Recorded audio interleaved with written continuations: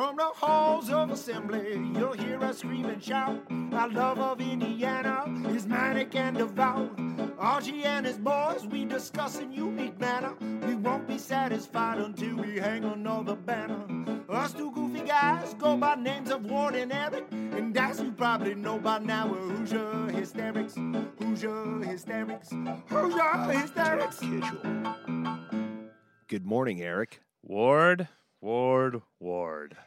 You seem extra happy. I am extra happy because we've got some housekeeping to do this morning before we get to an uber exciting interview. Yeah, we're getting into some of the nooks and crannies we haven't gotten into before. An era we haven't really dove into. A championship era we have not had a chance to get involved with. 1953. But before we get there, Ward, the Hoosier Hysterics are playing the Bluebird. It's happening. That's right, everybody. The Hoosier Hysterics Homecoming live event, November 16th, Bloomington, Indiana, is taking place at the world-famous Bluebird nightclub. Of all my favorite places in Bloomington, that might be my very favorite. You spent a lot of time there. Yeah. Ward's wife was the lead singer of a very popular cover band called Jack Fife back in our day. Shout out Nick Hoffman. Shout out. We are so excited. We are going to be at the Bluebird. It is going to be an incredible event. Let's just get through what we know is happening at the event. So much. So should we start with how people are going to eat once they get to the Bluebird? Sure, because it may be one of the most exciting things. Did I jump the gun? Did you want to save that to later in the description? No, let's go for it. So let's do that. So here's what you're going to eat at the Bluebird. As you walk up to the Bluebird and you see the Hoosier Hysterics Homecoming on the marquee, what's going to be out? We still have to negotiate that, but yes. It's happening. If we have to put up a poster on the marquee, it'll be on the marquee. Or Photoshop it later. Right. There'll be pictures. Look, what are they going to see outside, like on the sidewalk out in front of the Bluebird? They're going to see a giant food truck. What's it going to say across it? It's going to say the Ooh Wee Barbecue Food Truck. Ooh Wee! But you know who owns the Ooh Wee Barbecue Food Truck? I do, but some of our listeners might not. Tell them. Jeffrey Newton. And George Leach. That's right. 2 stars from the last Final Four team at Indiana who live in Charlotte and run an unbelievable barbecue business, catering and food trucks, are driving that food truck from Charlotte to Bloomington for our event, November 16th. That is, I don't know if it makes me more happy or more hungry, but I'm terribly excited. Equally on both. That's right. Jeffrey Newton and George Leach will be at the Hoosier Hysterics Homecoming event at the Bluebird, November 16th, and you will be able to partake in their incredible barbecue. And they do NASCAR events. Like, these guys are the real deal. Real deal. You can search for it. There's a website. There's been articles written about them. That's what's going to happen for food. Doesn't it just make you happy just to see those towering men and their smiling faces putting some barbecue on a plate for you? Yeah. What a dream. And we're going to get them up on the podcast that we're going to record there. They're going to be part of that. That's why we haven't been able to get them on the phone to do it. It's because we were waiting. The universe wanted it to happen in person. Yes, organically. You are also going to be entitled to some drinks. Obviously, the Bluebird is a bar. Every ticket will entitle you to 2 drinks. But keep your expensive tastes at the door. You know, this is going to be well drinks and beer. Well drinks. We are a bottom shelf operation. Yes, we are. But free. Free. That's right. Food and 2 drinks free. And now, granted, you do have to sit through us doing a podcast. So, I mean, it's kind of even Steven there. There is a price to be paid. There is a steep price to be paid. We are going to have former players there at the event. As we said, we know George and Jeff will be there. A.J. Moye will be in attendance. The Cali representing. We got 3 Cali guys coming back. So if you're like in Carmel, don't tell me you can't make that drive. We are also told Sharon Wilkerson will be in attendance. I mean, I was just so afraid during basketball season, so many of these guys would be occupied, but Sharon's going to be there. He's Sharon confirmed. will be there. Lots of other people are going to be there, but I think we'll roll that out as the weeks go because we're still like, by the time this podcast airs, we'll be about 6 weeks out from it, I think, 6 or 7 weeks out. We'll let you know more. Please follow us on Twitter at Hoosier Hysterics, no vowels in hysterics. There is one important detail. We do not know exactly what time the event is going to start. Our goal is for it to start at noon and go till 3. But we are going to have to wait until Indiana announces the official time of the basketball game that day against Troy. Our goal is that we do our event before the game. So follow us on Twitter at Hoosier Hysterics, no vowels in hysterics, and we will let you know. Follow us on Peegs too. And speaking of Peegs, we are powered by I Had a Side, and Peegs was its name. Since I met Peegs, the web ain't been the same. Richie Valens? Yeah. But I didn't know how I was going to do the rest. There have been so many comments on how much people hate the Peegs noises, so I'm going to change it up. So now you got to deal with my terrible singing voice. So a little Richie Valens there. Wow, I just was taken to like the scene in La Bamba where he's in the phone booth, you know, obviously calling Donna. Yeah, so maybe every time I'm going to do Peegs in a new song. You know I'm down. Yeah, so Peegs.com. Peegs is going to be part of the event. I don't want to commit anybody who's going to be there, but they all better be there. The royalty of Peegs will be there. I have it on good authority that they will be there, but I don't want to commit specifics, but it's going to be an amazing event November 16th. Hey, we haven't talked about Trevor, the newest member. Oh, yeah. His scouting reports have been great. Yeah. I think that's a welcome addition. Obviously, get some more insight there and just more wonderful content provided by the great people at Peegs. Yes. Again, just an amazing time of the year to be a Peegs member. The basketball season is right around the corner, so recruiting is heating up for 2020, finishing off that class. And 2021 is coming into clear focus. And the best place to find out all about that is on Peegs.com. All right, so we've got our event out of the way. Yeah. We will be bothering you about that week by week and giving you updates. And now, let's get to this. Hoosier Hysterics. Hoosier Hysterics. Do this. Ladies and gentlemen, boys and girls of Hysterics Nation, we have someone today from an era we've basically left untouched. Eric, would you like to tell them exactly who we have today on the show? I would, but before we do, I do want to say, Ward, this is someone who grew up in your area. Is that true? Oh, we're going to get into that. Okay. Well, please, everybody sit tight through this intro because there's a lot to get through. We are talking to a gentleman who attended Lewis Cass High School, where he won a sectional title in 1978, where he was All-State for 2 years, and a 1978 Indiana All-Star. We have a Big Ten champion 3 times over. We have an All-Big Ten first-teamer in 1982 and 1983. We have an All-American, National All-American, 1982, 1983.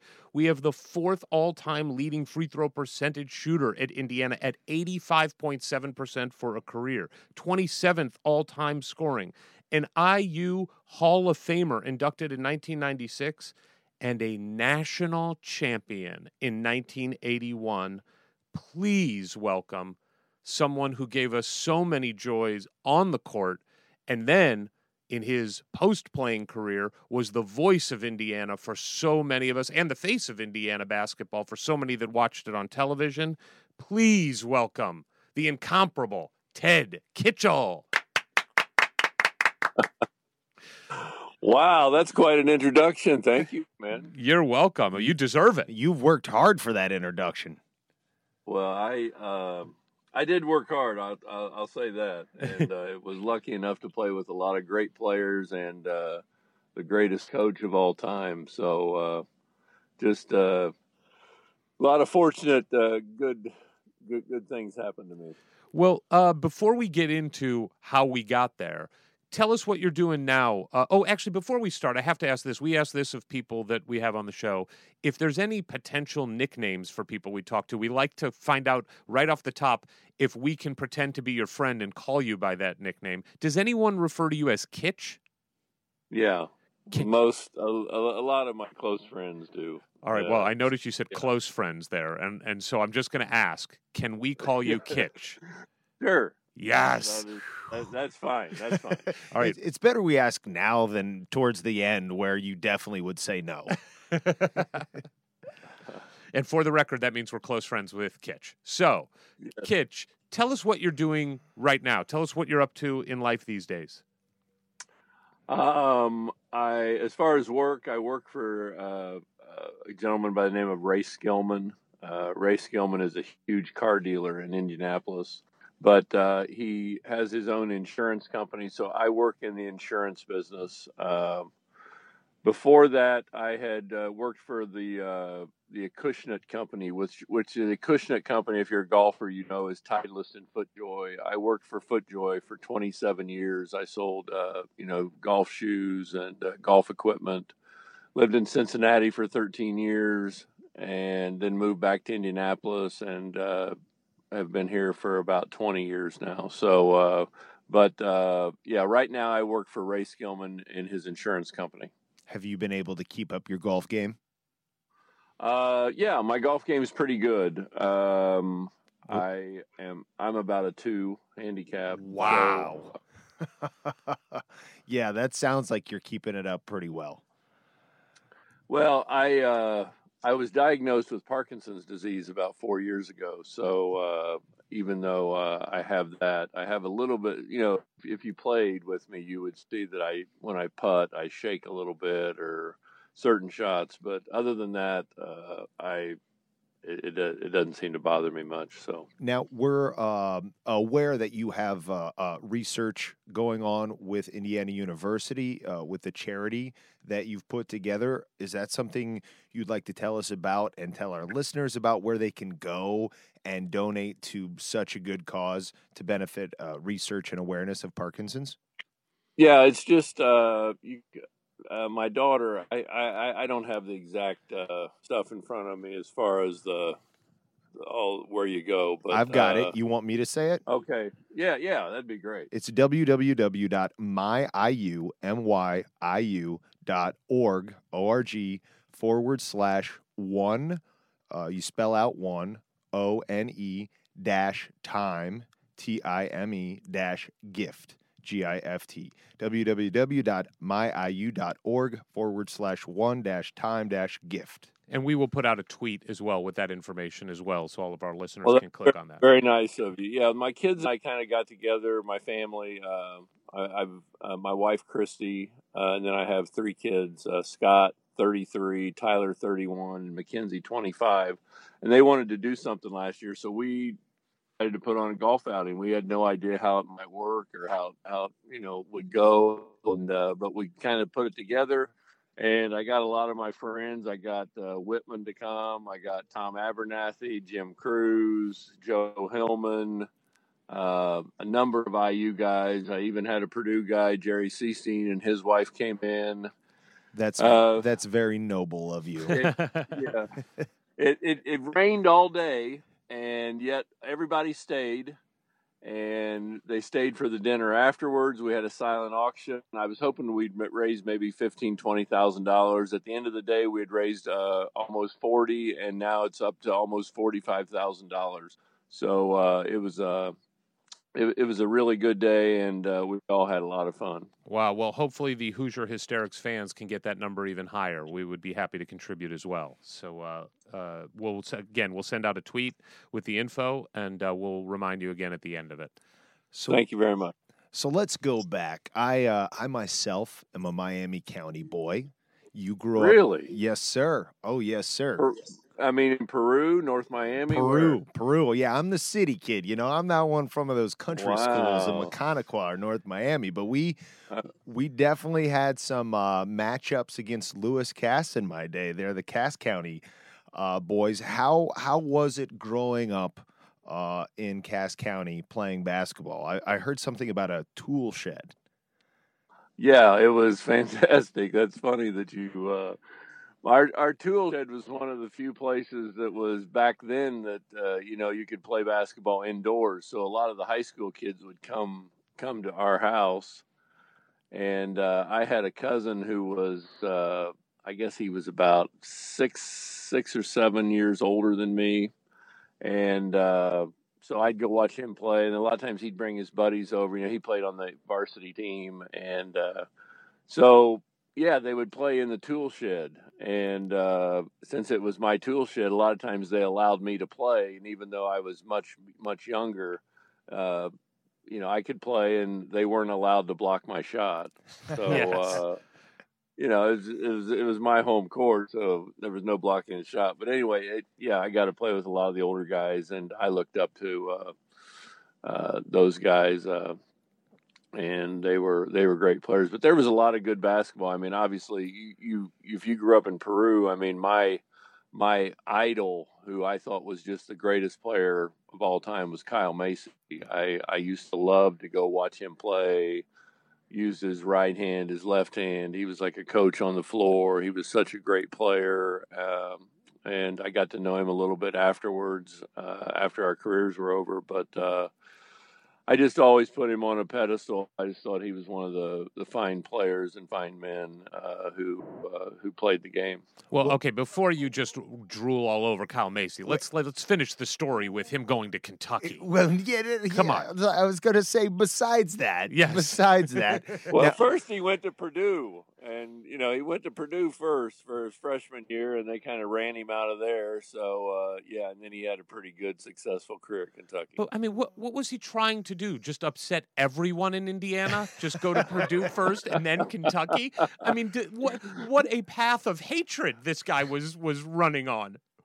Coach Knight, always kind of wondered why he didn't recruit him. I think because being the type of player that he was and a coach on the floor, and obviously he played on his Pan Am team in '79 before he got his jaw busted by one of the opponents. But Coach Knight thought very highly of Kyle Macy. Well, and I'd never really heard that story. Now, obviously, his father was a legendary coach, high school basketball coach and Hall of Famer. And I was fortunate enough as I was going down to Bloomington that Coach Bob Macy, Kyle's father, actually wrote a letter to Coach Knight on my behalf to become a basketball manager for the team. I was not good enough to be considered for the basketball team.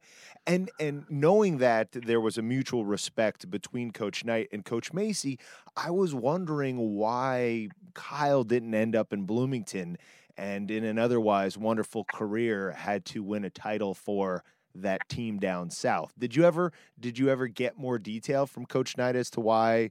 I used to know kind of why. I think there were like 2 or 3 guards. I mean, there was Seastein was around that time. Obviously, Kyle was around that time, and then a guy named Bob Bender was a guy who came, I think, from Illinois, and he was the guy that ended up going to IU, transferred from IU to Duke.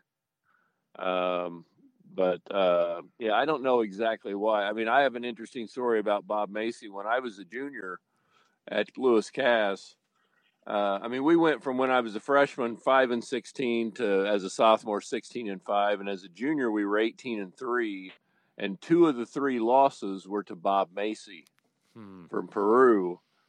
And so after being 18-3 as a junior, the coach got fired. 18-3, Wow. and the coach got fired. So they brought in a new coach. The new coach obviously did a pretty good job. I think the closest anybody came to us in the regular season was 13 points. We were 23-0 through the sectional. We won the first game in the regional, and we got beat by Marion at Marion in double overtime. Oh. So, we got screwed, but that's just kind of how it works. So just taking a quick step back even from that, do you remember when you found the game of basketball, or was it just you're an Indiana kid, you're born with, drooling and basketball, just a part of your life? Yeah, I always tell people that I was kind of like that Farm Bureau insurance kid that was out shooting the basketball by himself. I mean, I would go out in the tool shed and I would you know shoot baskets by myself. And I mean, a lot of times it was 0 out, and you had a fuel heater that about choked you because it's you had it on to keep the tool shed somewhat warm, but it's blowing out the gas and everything else, and the balls won't hardly bounce because they're so hard because it's so cold out. But yeah, I mean, I just I love playing. I started playing when I was in fifth grade. I started playing in games and had a lot of success. I was obviously a big kid also. Yeah, I mean, I always had a love for it, but I had a love for football, basketball, baseball. I mean, obviously, I've grown in now where I love golf, but I played all the sports. I mean, when I was a senior in high school, I broke my wrist playing football, my right wrist, with 5 foot games into the season. I got the cast off 2 weeks before the first game, Wow. for the first basketball game. And we played Winnemac first, and then we played Bob Macy and the Peru Tigers second. But I think I had 41 or 42 points the second game out against Peru, so everything seemed to have healed okay. You shook the rust off. Now, were you in the MIC? Because when I was growing up, we were in the CIC, and we were always playing Lewis Cast, but I didn't think we were actually ever in the same conference. But it sounds like you were playing Peru twice a year. Well, we played Peru in the regular season, and then we also played if you drew them in the sectional. Oh, okay. Because obviously the sectional had Peru, Logansport, Lewis Cass, Pioneer, North Miami, Kiwanis, and Caston.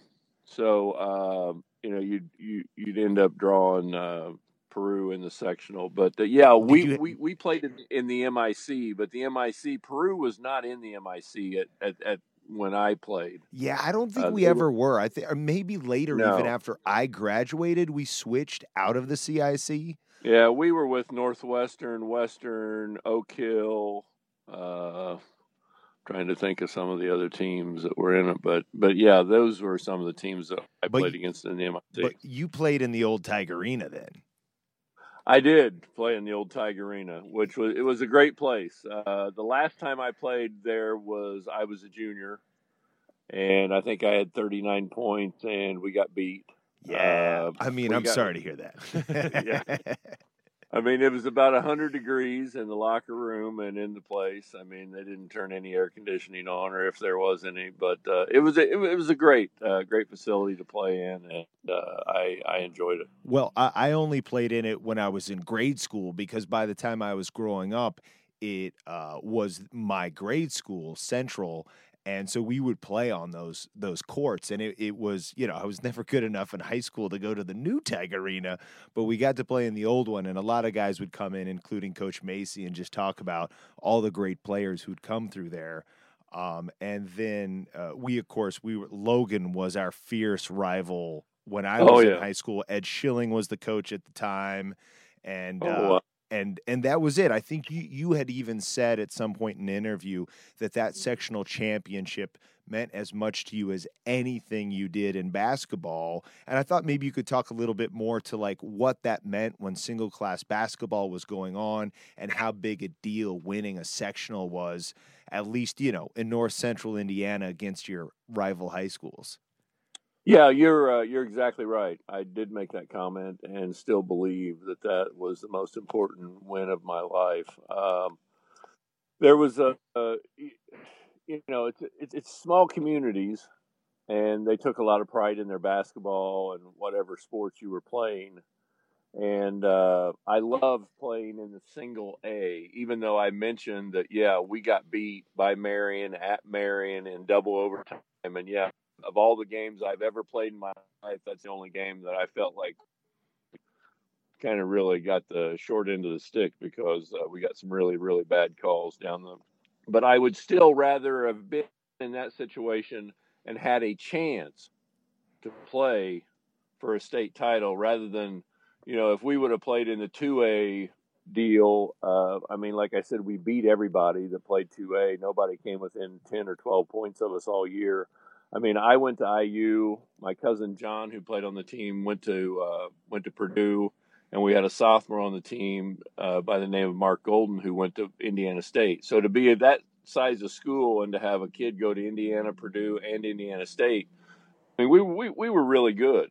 We were really good, and so Lewis Cass had never won a sectional. I mean, it was a consolidation of Galveston, Walton, and Washington Township, and they had never won a sectional. They had been around for 15 years, and I don't even know if they had ever played in a sectional final. So to get there and have a chance to play, and we played Peru in the sectional final.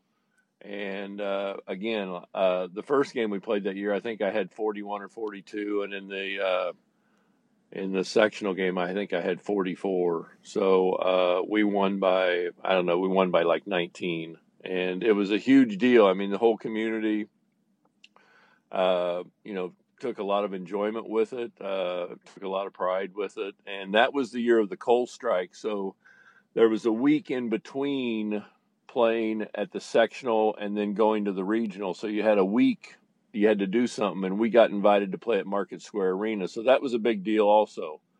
Lewis Cass, little dinky school, getting a chance to play. We went, Fort Wayne North was rated number 1. Ben Davis was rated like number 2. Ben Davis had Randy Whitman on their team. I think they had 6 guys that went to major colleges that year. And then we played Bloomington South. And I thought it was interesting that they had like 8,000 fans that showed up at Market Square that night, and I think over 6,000 of them were from Lewis Cass. Whoa! So it was a big deal, and it was a lot of fun, and it was very, very important winning that sectional and kind of getting the monkey off your back, and something that I had, dreamed about since I was a young kid. We recently talked to Sharon Wilkerson, who told us that winning the state title at Jeffersonville is something that even to this day, that he's still kind of in that area, that when people come up to him that were alive during that time and remember that time, they still talk about that win, that how much that meant to the community. It is really what separates Indiana basketball from any other state in the country.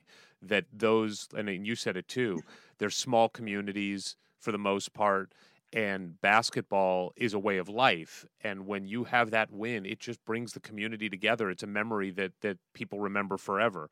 I'm sure you still have some conversations about that sectional win with people in your daily life. No doubt about it. And I never could understand why the IHSAA, made the change of going to class basketball. I mean, everybody in the country, talked about Indiana high school basketball. Everybody wanted to be like Indiana high school basketball. The great players that came out of Indiana, the great shooters that came out of Indiana, everybody wanted to be like Indiana. And what did we do? We changed and ended up being like all the rest of the people. Right. It's such a sad deal. And who are you kidding? I mean, if you're a 1A state title winner, and if you were to play, say, Ben Davis, or you were to play Lawrence North or whoever, and they beat you by 40 points, I mean, were you really a state champion? I mean, come on. I mean, you're not a state champion. You're a state champion if you win like Milan did in 54. Right. Or, like East Chicago did in 71. I mean, all the great teams that came through here, then you're a state champion. You're not a state champion because you're a 1A or 2A. It's just, everybody, in today's world where they want to hand trophies out to everybody, pat everybody on the ass and make everybody feel good. I mean, it's just ridiculous. But we are with you. I agree. We are in the era of participation awards, and that's what everybody has gone to. Well, and what was lost in that too is how much a sectional championship meant or a regional championship meant. That a lot of times those little schools, yeah, it was a real long shot to be the next Milan, but man, beating Logansport in Logansport for, a sectional game, it was See, that's right. exhilarating. It was a See, thrill. you got that right. See, I can feel it in your voice. You're Yes. exactly right, because Oh. I've been waiting all my life to have that chance. And since the time I was a young kid and would go to the sectional, I remember going to the sectional at Lewis Cass when they were building the new Berry Bowl. Going to Lewis Cass had the sectional for like 2 or 3 years, and Kyle Macy was like a sophomore or whatever. I mean, I had to sit all by myself because it was sold out. There was no tickets for anybody. I'm sitting there watching Kyle Macy play against, Logansport or whoever it might be. I mean, when I was a young kid, I watched John Garrett play against Dave Borman. Dave Borman was a great player from Pioneer. Garrett was obviously a great player at Peru. I mean, those are the things, that I grew up watching, and I grew up dreaming about being like one of those guys, and winning a state championship and having a chance to put on those sweats and warm up and all that kind of stuff. I mean, those are all the things that I dreamed about when I was in the tool shed all by myself, shooting a basketball. And, fortunately for me, a lot of those dreams came true.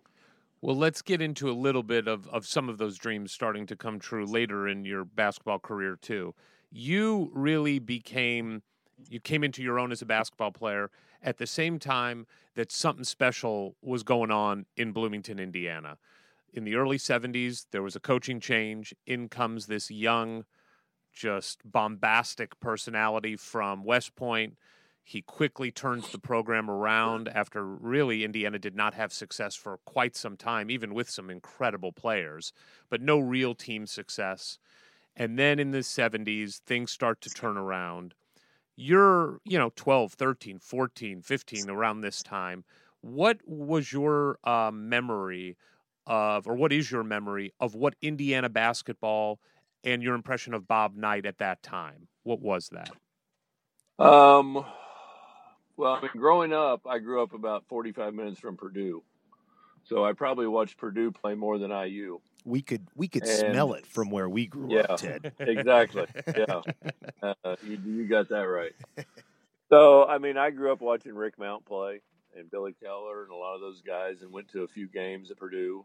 And, I mean, I'd watch IU on TV. Obviously, IU was having more success. I mean, and then watch them win the national championship in 76. I mean, I didn't really think about it. I was focused on what I was doing. I mean, I was a farm kid who, during the summers and stuff, I wasn't out really playing in AAU basketball. That kind of stuff wasn't really around. I was on a tractor, and I was cultivating, and I was doing all the things that a farm kid did. I was not that focused on Indiana basketball at the time. Obviously, I was aware. I remember listening to the game when Downing fouled out. Got a really bad call. The bad call, Bill Walton. Yeah, Bill Walton ran him over and really made the difference between Indiana probably winning that basketball game and UCLA not winning. But obviously, Coach Knight was having a lot of success. He was getting a lot of the great players out of Indiana.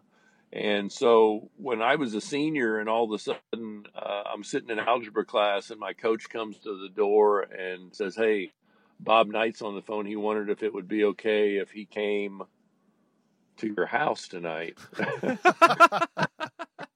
You're like, yeah, of course. What, of course, tell the coach. He had come to the Peru game, the second game of the season, and he had watched me play. Like I said, I had like 41, and we beat Peru. So then he had called and asked me. We get it, Ted. We get it. You beat Peru in front We of Coach beat Knight. the Peru Tigers. I do like that every time you bring up Peru, you mention you beat them. I like that. And then he scored 41 points. But anyway, he came up and visited with us, and we had a great visit. And I pretty much knew from the time that he set foot in our house and showed interest in me that was probably the place I was going to go. I mean, I was being really heavily recruited by Arkansas. Eddie Sutton was somebody that I thought the world of and really liked him a lot. I know that he had some struggles in his life later, but they flew me down there, and I sat on the 20-yard line on the 50-yard line about 20 rows up, and I watched Texas play Arkansas. Earl Campbell was a senior. Whoa. And and Texas won 13-9, and I saw Steve Smith for Arkansas kick a 67-yard field goal that day. So I had a great time, but that's when they had Moncrief, Delph, and Brewer, the triplets. Wow. And so I sat and watched them in practice. And I mean, Eddie Sutton was the head coach, and his number one assistant was Gene Cady. Wow. So I got to know Coach Cady really well, because if I hadn't went to IU, I'd have definitely went to Arkansas. That's how much I thought of Coach Sutton and Cady and the whole crew down there. I just really, and I know Whitman felt the same way, because that was kind of his second choice next to IU also. So what do you remember? remember? What do you remember from that visit with Coach Knight at your house? Do you remember specific things he said? Do you remember what his? I do. Okay, I do. Give us something. We just love this. The funny thing about it was, anytime, about once or twice a week, I would have somebody come in, whether it be from Wake Forest or Purdue or Butler or whoever would come, and they would talk to you, and they're recruiting, And so my coach would ask questions, and my dad would ask questions. When Knight was there, nobody said anything. They're all scared to death. My dad is a 6'4" guy, big, strong. He's farmed for about 50 years, and he almost shaved his mustache off because he knew that Coach Knight didn't allow any facial hair, and he didn't want to have anything, But I'm just trying to give you an idea of how everybody was very tense, the whole deal. Wow. His reputation preceded him. Oh yeah, so it was kind of funny. But anyway, they weren't asking any questions, but the one thing that I remember Coach Knight, he told a lot of stories about his players and things like that. But the one thing he says is, I can promise you a couple things. I can promise you that you'll get an education. Whether you want to or not, you will go to class and you will get an education. Nice. And I'll promise you that I can make you the best basketball player that you can possibly be. That might not be good enough for you to ever get on the floor and be a consistent starter or player for our team, but he says, I will make you the best player that you can possibly be, no matter what. So those were basically the only two things. He didn't promise me playing time, and he didn't, tell me how great I was and everything else. I mean, he gave me those two promises. If you work hard, I'll make you the best that you can possibly be, and that you will get an education. And he stayed at our house till about 1 a.m, and he had a 2.5-hour drive back to Bloomington that night. Wow. So he probably got back around 3:45 in the morning. So we heard he doesn't sleep, so right. That was probably not a big deal. Did he come by himself, or did he have anybody with him? He came by himself. Wow. Huh.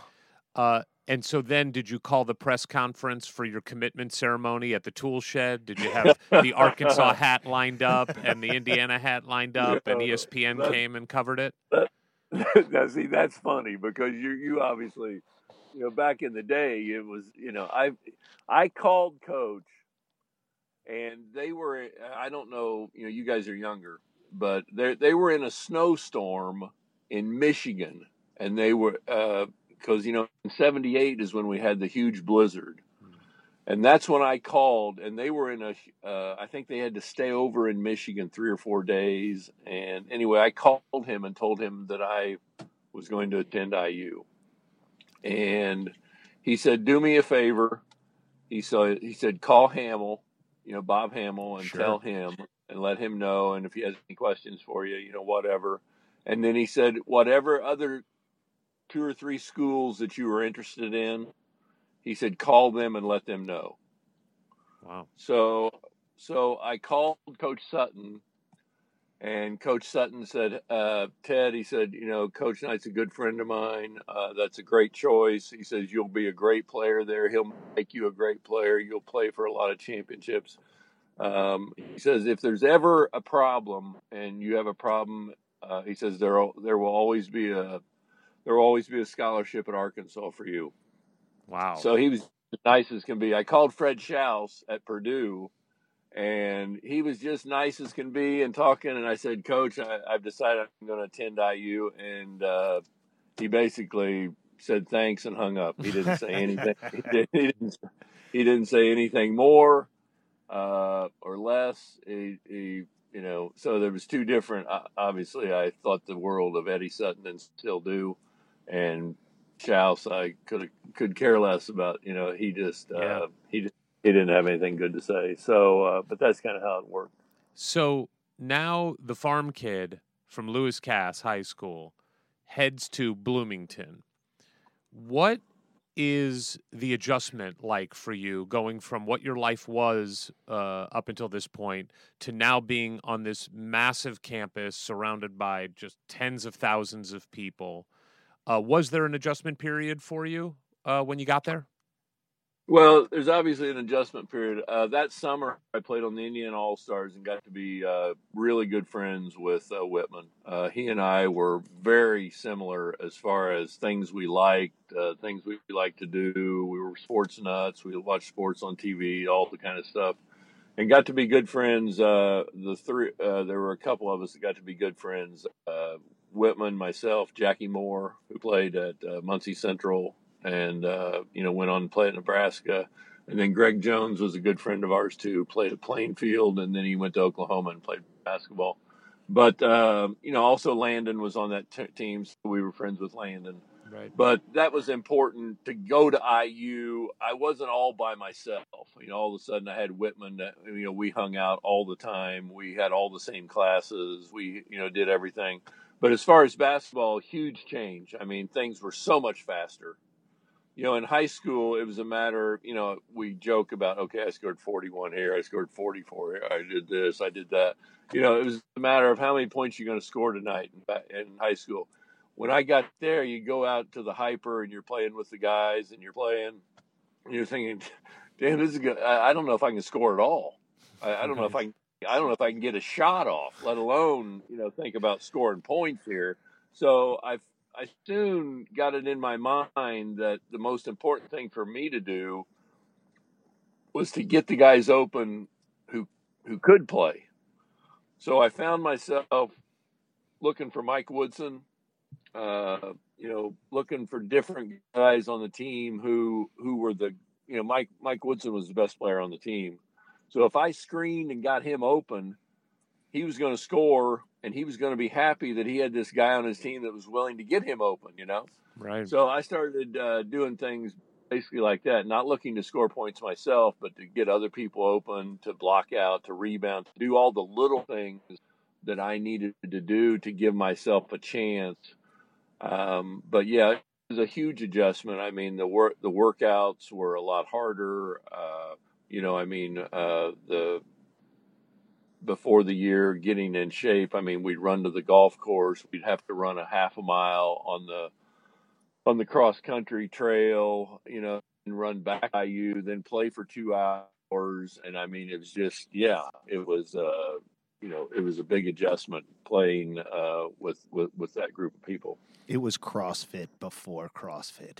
Yeah. Yeah, exactly. It was brutal. So your freshman year starts, and then you kind of run into your first major obstacle in your basketball career with an injury, correct? Yes. I started playing, started practicing, and actually I was having a lot of success. I was getting to play with the first team a lot. And again, I mean, basically I was not looking to score. I was looking to get Woody open. Ray Tolbert played a lot, whoever it might be, I was just looking to get them and then, get some offensive rebounds, play D and, whatever. So I was having a lot of success, and all of a sudden I just kind of hit a wall, and I had a terrible, I thought I had like a hip pointer or something, because I was getting tremendous pain like down my buttocks and in my hip. And, so I kept trying to play, and I noticed like my my right tennis shoe, wearing the toe out of it because I'm dragging my foot all the time, and it's really hard to play on one leg. And finally, they brought a neurosurgeon in, a gentleman by the name of Hank Foyer or Henry Foyer from Methodist, and it took him about 2 minutes to figure out that I had a ruptured disc. He said, "You've got a major disc problem." And, I'd never been hurt in my life, other than I broke my arm, but that was no big deal. They put a cast on it and you move on. I mean, right. But now all of a sudden you got a major problem. So they put me in traction for a while, hoping that it was just, bulging. But after a while, they figured out, they finally did a procedure and found out that it was ruptured. So it was ruptured. You're going to have to go in and fix it. So I think it was January or February that year, I went in and had a major back operation. Now, while you are starting to deal with it and going through all of this, the team also has some serious drama with 5 players getting in hot water for using marijuana. What did that, you're showing up now and Coach Knight and has this reputation and now all of a sudden people are being kicked off the team and put on probation. It was a nightmare. I mean, I had not went to Alaska on that trip because I had the back operation. So I had stayed back home. And while they were in Alaska, I guess some of them I don't know if they had bought marijuana from somebody or whatever, but they, I don't know, they were smoking. I don't know anything about that because I never did that kind of stuff. So, but anyway, they got back and it was just a nightmare. And so then somebody ended up telling Knight about it, and then we had a couple team meetings where it was just the team. And then Knight, he brought us all into the locker room, and it was like, judge and jury. I mean, he was the judge, and we're all sitting around. And so, I mean, he went around basically to each guy and wanted to know if they had ever, not in the last couple of weeks or not in Alaska or not this year, but had you ever smoked marijuana? And so as he went around the room, I mean, you're talking about, you're back in the 70s, you know. I mean, the only ones that had never smoked it at that time, basically, was myself, Whitman, and I think Glenn Grunwald. Everybody else at some point in time now, they might have done it in high school or but anyway, so it was an absolute nightmare. I mean, I remember he got the 3 of us together and said, "Now, boys," he said, "if you want to," he said, "we can just get rid of everybody." Wow. And, I mean, I'm in a back operation. I can't even play. Whitman's a freshman. Gunner, Glenn Grunwald, he's had knee operations. He's had all kinds of knee operations. And so, yeah, it was a nightmare. And he finally says, he finally kind of pulled it. He kicked like 3 guys off the team, 2 or 3 guys off the team. 3 guys, I guess it was. I have it as Tommy Baker, Don Cox, and Jim Robertson. Yeah, Roberson. And those were the 3 guys that kind of got let go. And then everybody else was put on double probation, basically. Right. 5 others, right? Tolbert, Woodson, Kirchner, Eisenberger. And all the and everybody. And that wasn't necessarily to do with they had just smoked some dope a few days ago, like in Alaska. It was any time in their life. Okay. If they had ever done it.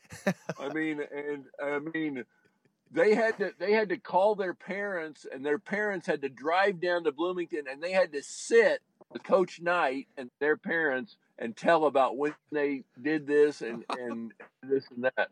I mean, it was nightmarish. I mean, Ray Tolbert, who's as fine a man as there is, as far as a godly Christian man and everything, his mother was like a preacher. I mean, when he ran out of the locker room, I remember not thinking somebody needs to get a hold of him. I mean, he's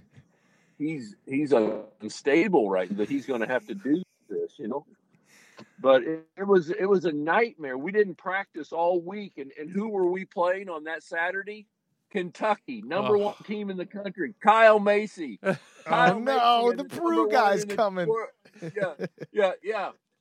Number one team in the country we're playing.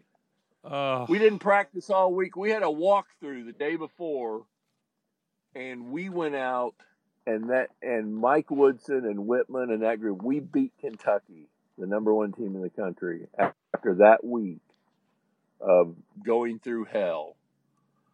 So yeah, it was quite an ordeal. The parallel with the Butler game, is that what you were going to draw, Eric? No, I wasn't. Well, we've talked to a couple of the players, around from the team that lost to Butler, only to go and beat Kentucky, number one in the country, the following week in the Hoosier Dome, led by Damon Bailey. But they all talk about the week before that Kentucky game was an absolute nightmare. It was like the worst week they'd ever experienced as a basketball player. So there's a theme. Like, if you're going through a hellacious week with Coach Knight before Kentucky comes to town as the number one team, you may be in the best shape possible. Yeah. I mean, well, the one thing you figure out real quickly if you're playing for Coach Knight and playing for him at IU at that point in time is losing is no fun. Right. I mean, it's not so much that I love to win, but I hate to lose. And if I lose, I'm going to have to go through hell.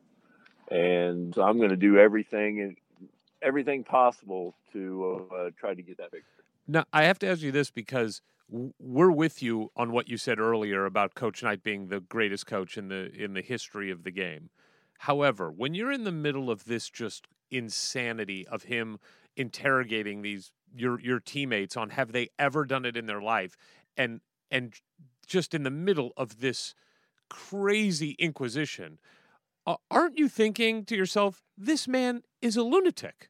I mean, there's got to be part of you that just goes, I know he's a basketball genius, but this is lunacy. What did I get myself into? Well, I never really thought about it that much. I just dealt with it. And I think it was because we had such great teammates, and your teammates would kind of gather you in. I mean, if you had a bad day of practice where things didn't go well for you and he was on your ass all day, somebody'd come over, Woody or, whoever, Eisenbarger or Gunner or whoever it might be, might come over and, just kind of say, hey, it's all right, But yeah, there were times when you thought he was a little crazy, and some of the stuff that he probably made you do. But I never, ever thought that, hey, I got to get out of here. Wow. Never did I think that, hey, I got to transfer. I got to go someplace else. I got to get the hell out of here. Never.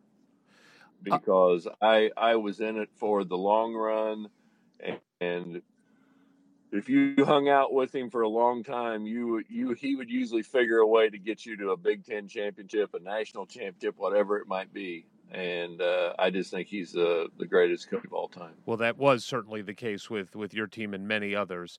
A guy's name that has never come up on our podcast, and also a guy who was on your team that was not part of the group that got kicked off or on probation, and a really good player for Indiana was Butch Carter. Yeah. What can you tell us about Butch? He is not a guy he's kind of a forgotten guy in the history of Indiana basketball, not talked about much. What can you tell us about Butch? Great athlete.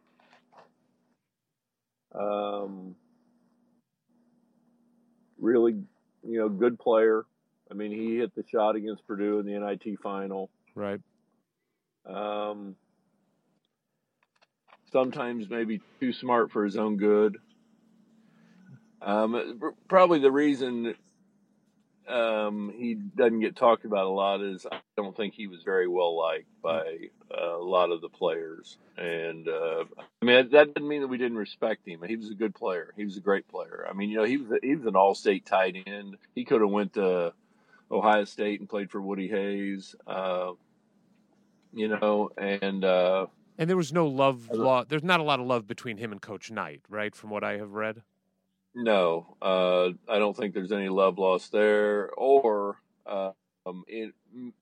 any of the other players like Woody and some of those guys that played at the same time of him, they don't really care for him either. Plus, he's got some baggage that he carried around. He was like the bag man for. He was the one moving money around for California when Jason Kidd in California got caught. He was the bag man, I think. He always had some sketchy stuff going on. But he was a very good player, and he was a hard-nosed player, and coach was tough on him. But I think that's probably why you don't hear a lot about him, just because there were some of the players did not like him at all. And then on the other side of it, a guy who is talked about and I think beloved is Mike Woodson. Yes. What can you tell us about Mike and what it was like playing with him? I think the last 2 years that he played, he was the best player in college basketball. He played on that Pan Am team in 1979, and I think he was the best player on that team. And you look at that team, and they had a lot of great, great players on that team. But I think at that point in time, he was playing at the highest level between his junior and senior year that summer. He played so great. And he started off his senior year playing great, and then we were really, really good that year. That was the year that Carter did not go to the Olympics that year, and Russia had won the Olympics in 1980. And the Russians, the Olympic team, came to play us, and Isaiah was a freshman, Woody was a senior, Butch was a senior, Whitman was, like a sophomore, Bushy was a sophomore, playing really, really good. Isaiah's jersey was on Sports Illustrated, and they put #1 in the world because we beat the Russians by like 20, and that was the team that had won the Olympic gold medal. And that was the best team I ever played on. And I think if you look at a couple of Coach Knight's teams, the 1980 team was the best team I ever played on, yet we didn't win the national championship until 1981. And his 75 team was better than his 76 team.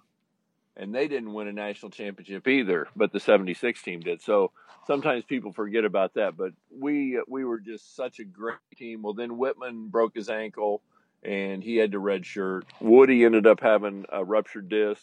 He had to have the back operation. Then he came back at the end of the season and led us to a Big Ten championship. But then we ended up getting beat by Purdue in the, in the regionals.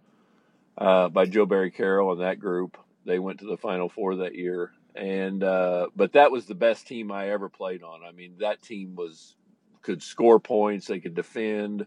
And you had guys like me coming off the bench and Landon coming off the bench. Risley was coming off the bench. Butch basically came off the bench because Whitman and Isaiah started.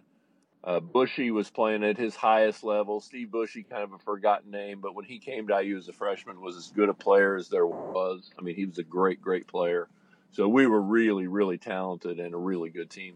So let's take a step back to, you finish up your freshman year. You were injured, but you guys did win the NIT, and beating Purdue in that championship had to feel good. If you weren't going to make the NCAA, like, why not win the NIT against Purdue? But then it's time to start the next season. You're going to be back playing again, but also there's this kid that shows up from Chicago, Isaiah Thomas.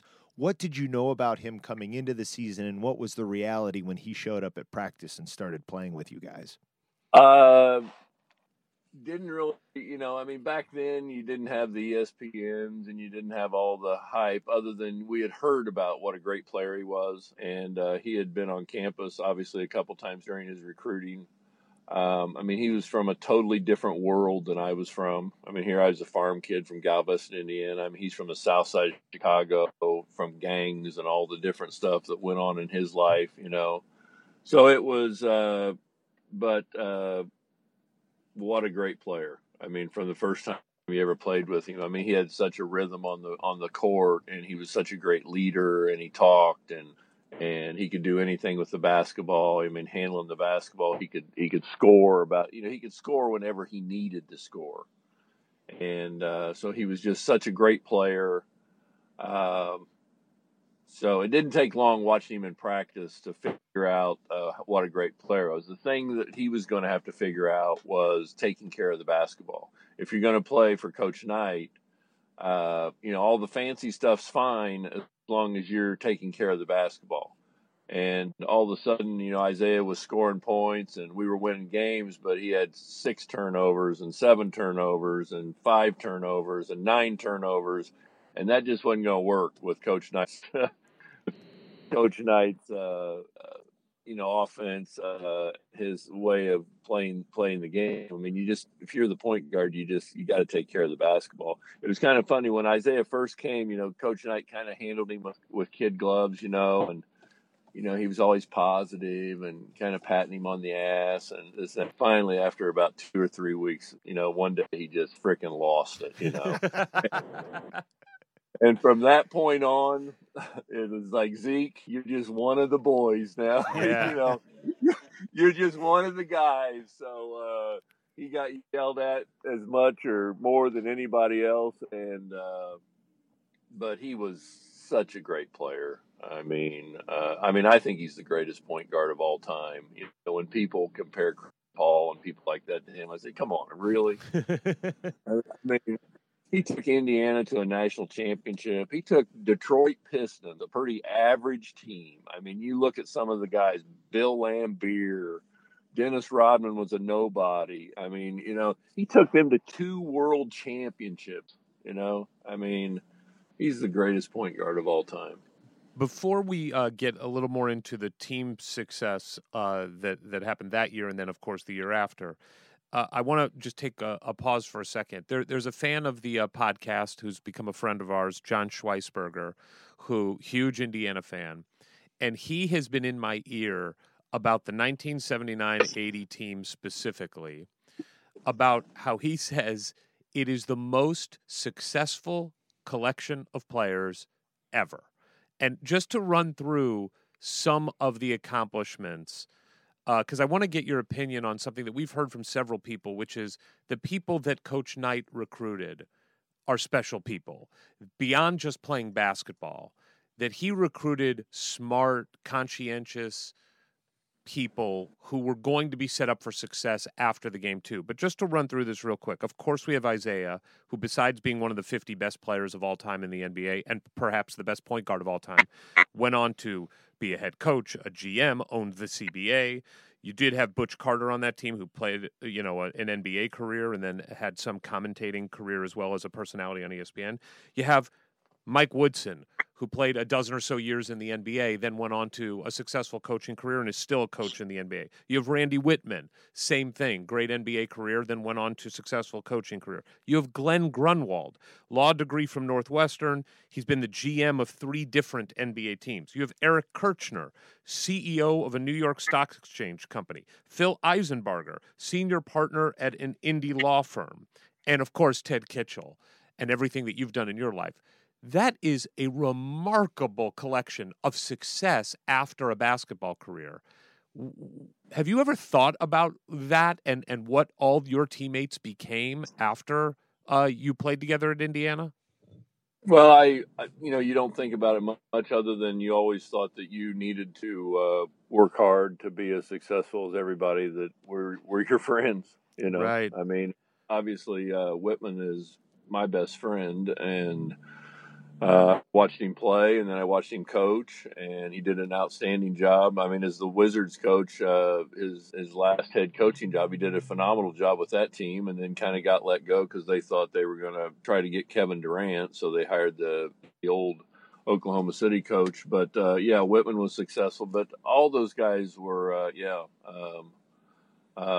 very successful. They're just good people. They're from mostly really good families, and they have families of their own now, and we're all really still pretty tight. And I don't see Isaiah a lot, but he might call me out of the middle of nowhere and say, hey, we need to go visit Coach Knight and see how Coach is doing. And the other day, called me, Tom Abernathy, and myself and Jim Cruz and Phil Eisenberger. We went to Bloomington, and Coach Knight and Karen were there, and we visited with them for about 2 or 3 hours, and just to check in on Coach and see how he's doing. And yeah, I mean, I was very fortunate. I mean, that's just not something that I say when I say, oh, I got lucky because I played with a lot of great players and a great coach. I did play with great players, great people. They were great people in the locker room. They're still my friends today, and feel very, very fortunate that I had that wonderful opportunity to play for Coach during those years. To spend just another minute on what you just said, what was that like, getting together with all those guys and going to see Coach Knight in Bloomington recently? Can you put us in that room for a minute and your mindset as you kind of look around and see all these guys you've been close with all these years and the coach who brought you together? Yeah, it's great to see the coach, and how he's doing and getting along and stuff. He likes to kind of laugh and say, "Boy, we had a lot of success. We won a lot of games, won a lot of championships." When you think about what he was doing in the mid 70s and through the mid 80s, I mean, he was winning the Big Ten championship 3 out of every 4 years. I mean, he was winning it all the time. I mean, he was competing for national championships. Obviously he won 3, but like I said, 2 of his greatest teams, the 75 team and the 80 team, were teams that should have won the national championship and didn't because of injuries and things like that. But by the way, you could throw in the 92, 93 teams in there too when you think about the Final Four team against Duke and then the Alan Henderson injury. Sure. So he likes to talk about the successes, and he also likes to talk about that we did it the right way. We didn't go out there and we didn't have people paying people. He did it the right way. He didn't cheat. He didn't do things. He didn't have Sam Gilbert taking care of all his players and winning national championships and saying that he didn't know anything about that, or Calipari the way he does things today. Or Butch Carter bringing a bag of money to Jason Kidd, or something like that. I mean, I tell all the people in Kentucky today, I said, can you imagine how many national championships you'd had if you had Bob Knight as your coach? The talent that you had. I said, you would never lose. I said, instead you got Calipari down there. I said, he's a hell of a recruiter. He doesn't know what the hell to do after that. So he was he's great to visit with. He loves his guys. We are totally a family, and he loves those guys that played for him and everything that you put up. He knew that he was not easy to deal with, and he demanded a lot. He expected a lot, and that's why we had the success that we had. Well, we do like to ask guests here to give us a little maybe unusual insight on what made him such a great coach. What is an aspect of his approach to the game that maybe isn't talked about or widely understood that maybe you could share with us? It feels there's so many layers and levels to his brilliance. We're always trying to find out a little bit more of what made him tick and so successful. A couple of the things that I would say is, first and foremost, I would say preparation. I mean, his preparation. I never walked on the court and felt that I wasn't prepared totally. I knew every out-of-bounds play they were going to run. I knew everything individually about that guy that I was guarding. I knew if he wanted to turn left shoulder, right shoulder. I mean, I had a notebook that I wrote in daily where I took all these notes down, and I made sure that I was going over them before – I wasn't before a game, an hour before the game, I wasn't sitting in there with headphones on listening to a bunch of music. I was sitting there looking at my notebook and going over all the notes I had taken that week as I was preparing to get ready to play this game. Also, I think that he could break your game down into small pieces where get you to understand. I mean, he worked so hard with me as far as, my talents where I was a great shooter. I wasn't real gifted jumping or my foot quickness and things like that. So he worked a lot with me shot faking. He says, if I can get you to the free throw line 10 or 12 times a game, he said, that's 10 or 12 points that we're going to score because you're going to make most all of them. So he worked with me on shot faking and getting to the free throw line. If I could make 10 free throws a game and then I could score 5 baskets a game, that's 20 points a game. So, he would break certain people's your game down, and so it wasn't up to me to try to go one-on-one with people, but come off screen, shot fake, hit the shots that were available to me, shot fake, get people up in the air, go to the free throw line, score from the free throw line, do things like that, which, I don't think other coaches break people's games down like he did. So now let's get to 1980-81. You and your career progression takes a pretty big step forward here. In 79-80, I think you played around just under 10 minutes a game. In 1980-81, you are now up to about 22 minutes a game. And the year starts in an interesting way. The first 2 games of the year against Ball State and Murray State, 2, teams on the schedule that I'm sure people are thinking these are wins for Indiana. Not world beaters, but you scored 2 points and 0 points in those 2 games in preparation to, again, of course, play Kentucky, who is ranked number 2 in the country. You're playing them in Bloomington. And you have, at this point in your career, one of your best games to this point. Do you remember that game being one of your best games at that point, or is it just another game in your memory? No, I had a very big game. I played very well. I came off the bench. It was a great Kentucky team. They had Bowie and Turpin, and Minifield was at the point guard, and they had Hurt and Horde. They were really good. They were all out of Peru players, though. They were probably the best paid team in college. Anyway, they were a great team, and I got put in the game. And, I just had not been playing that. I didn't get a chance to play. I'd been playing very well in practice. I'd been scoring a lot of points. Things just kind of start clicking and coming together. And I went in that game. It was a tight game. It's back and forth, back and forth. And, I hit a few shots. I think I ended up scoring like 12 points. You did 12 points, 5 rebounds. Yeah, I had a really big game, and but the most disappointing thing was we lost. Right.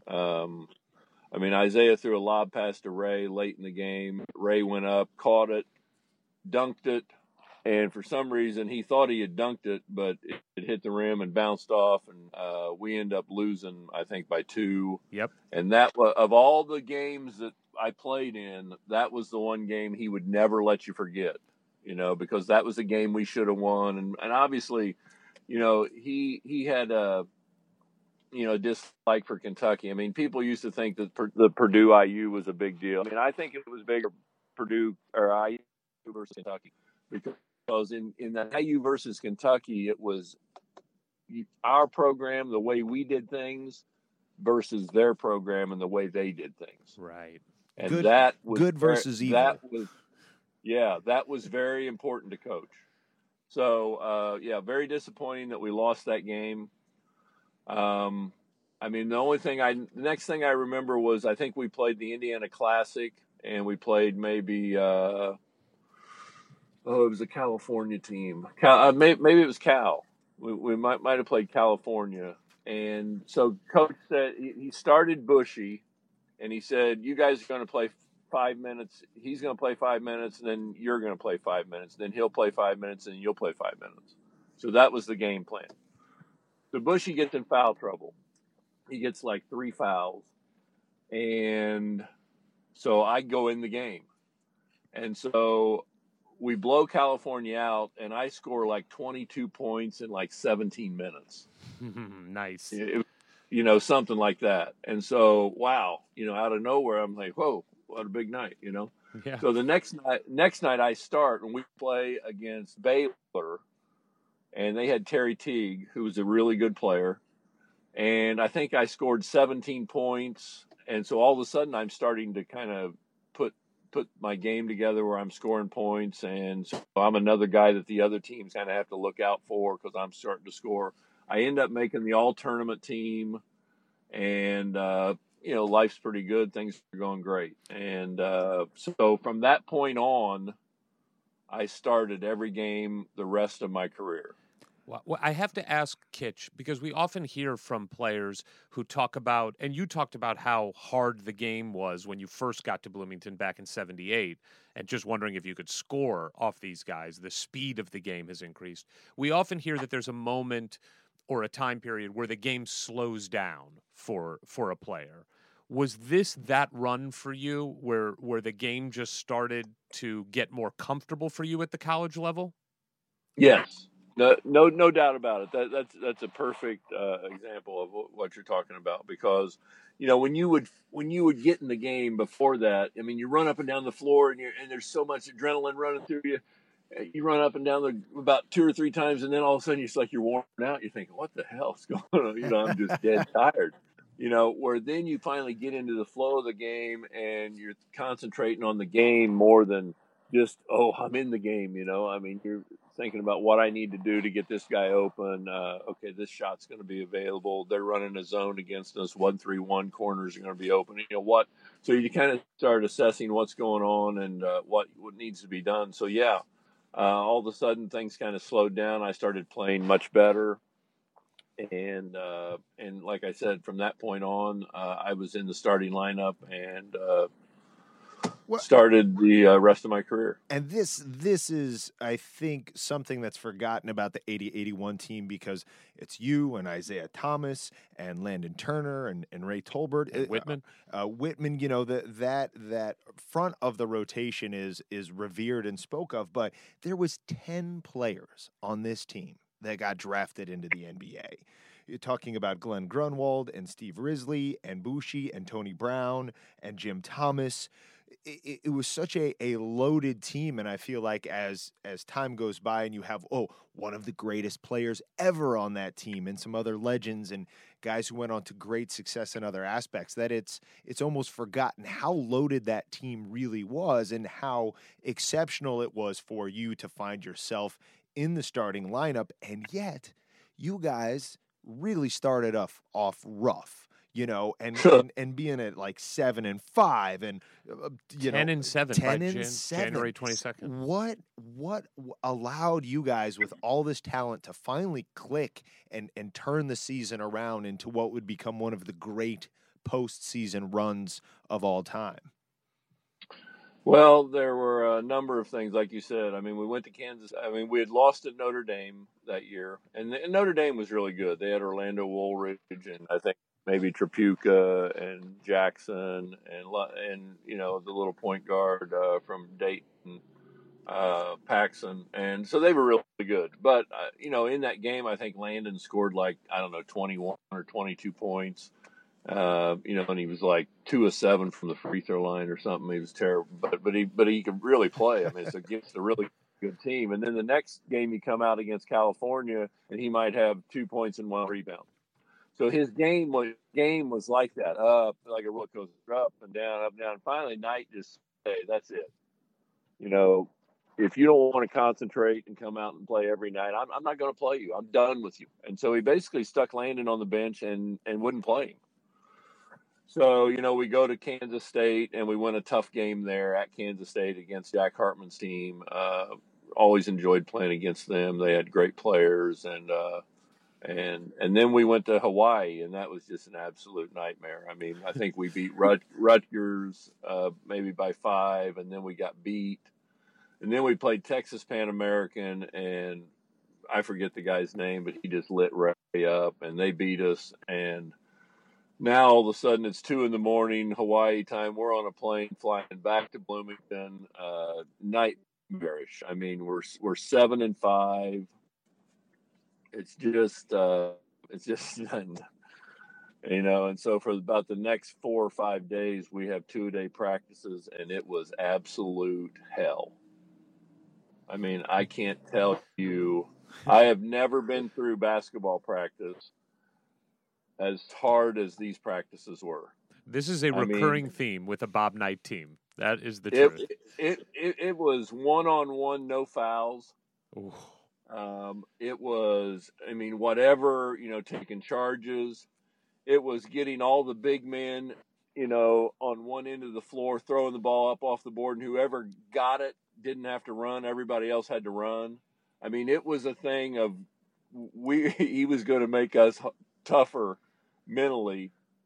Either that or he was going to find somebody else to play. It was just he wasn't going to. You hear these people saying, you keep doing what you're doing, you're going to keep getting what you're getting. Well, he was not going to keep getting what he was getting. He was going to change things around. And so it was the hardest 3 or 4 days that I had ever been through in my life as far as practice. And it was tough. And we played Michigan State to start the Big Ten. And we didn't play exceptionally well. We won the game. I think I was 2 for 10. And we played terrible, but we won. And so that was all that mattered. And the next game we played against Illinois.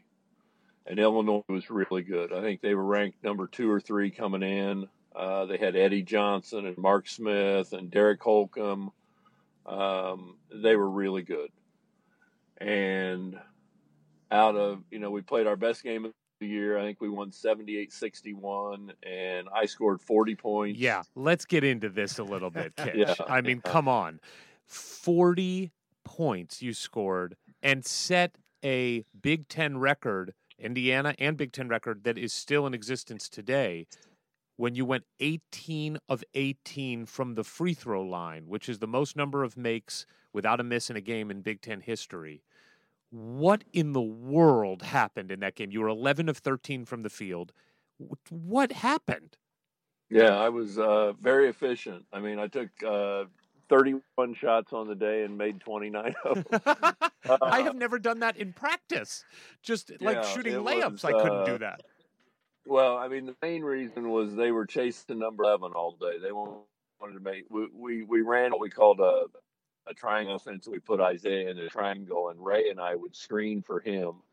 And so they were continuously watching for Isaiah, and I continuously was able to pop back and hit little bank shots or get the ball inside. And then we had a big lead. And so at the end of the game, they kept fouling, and they kept fouling me. And I didn't think anything about it. I just kept going up there and making the free throws.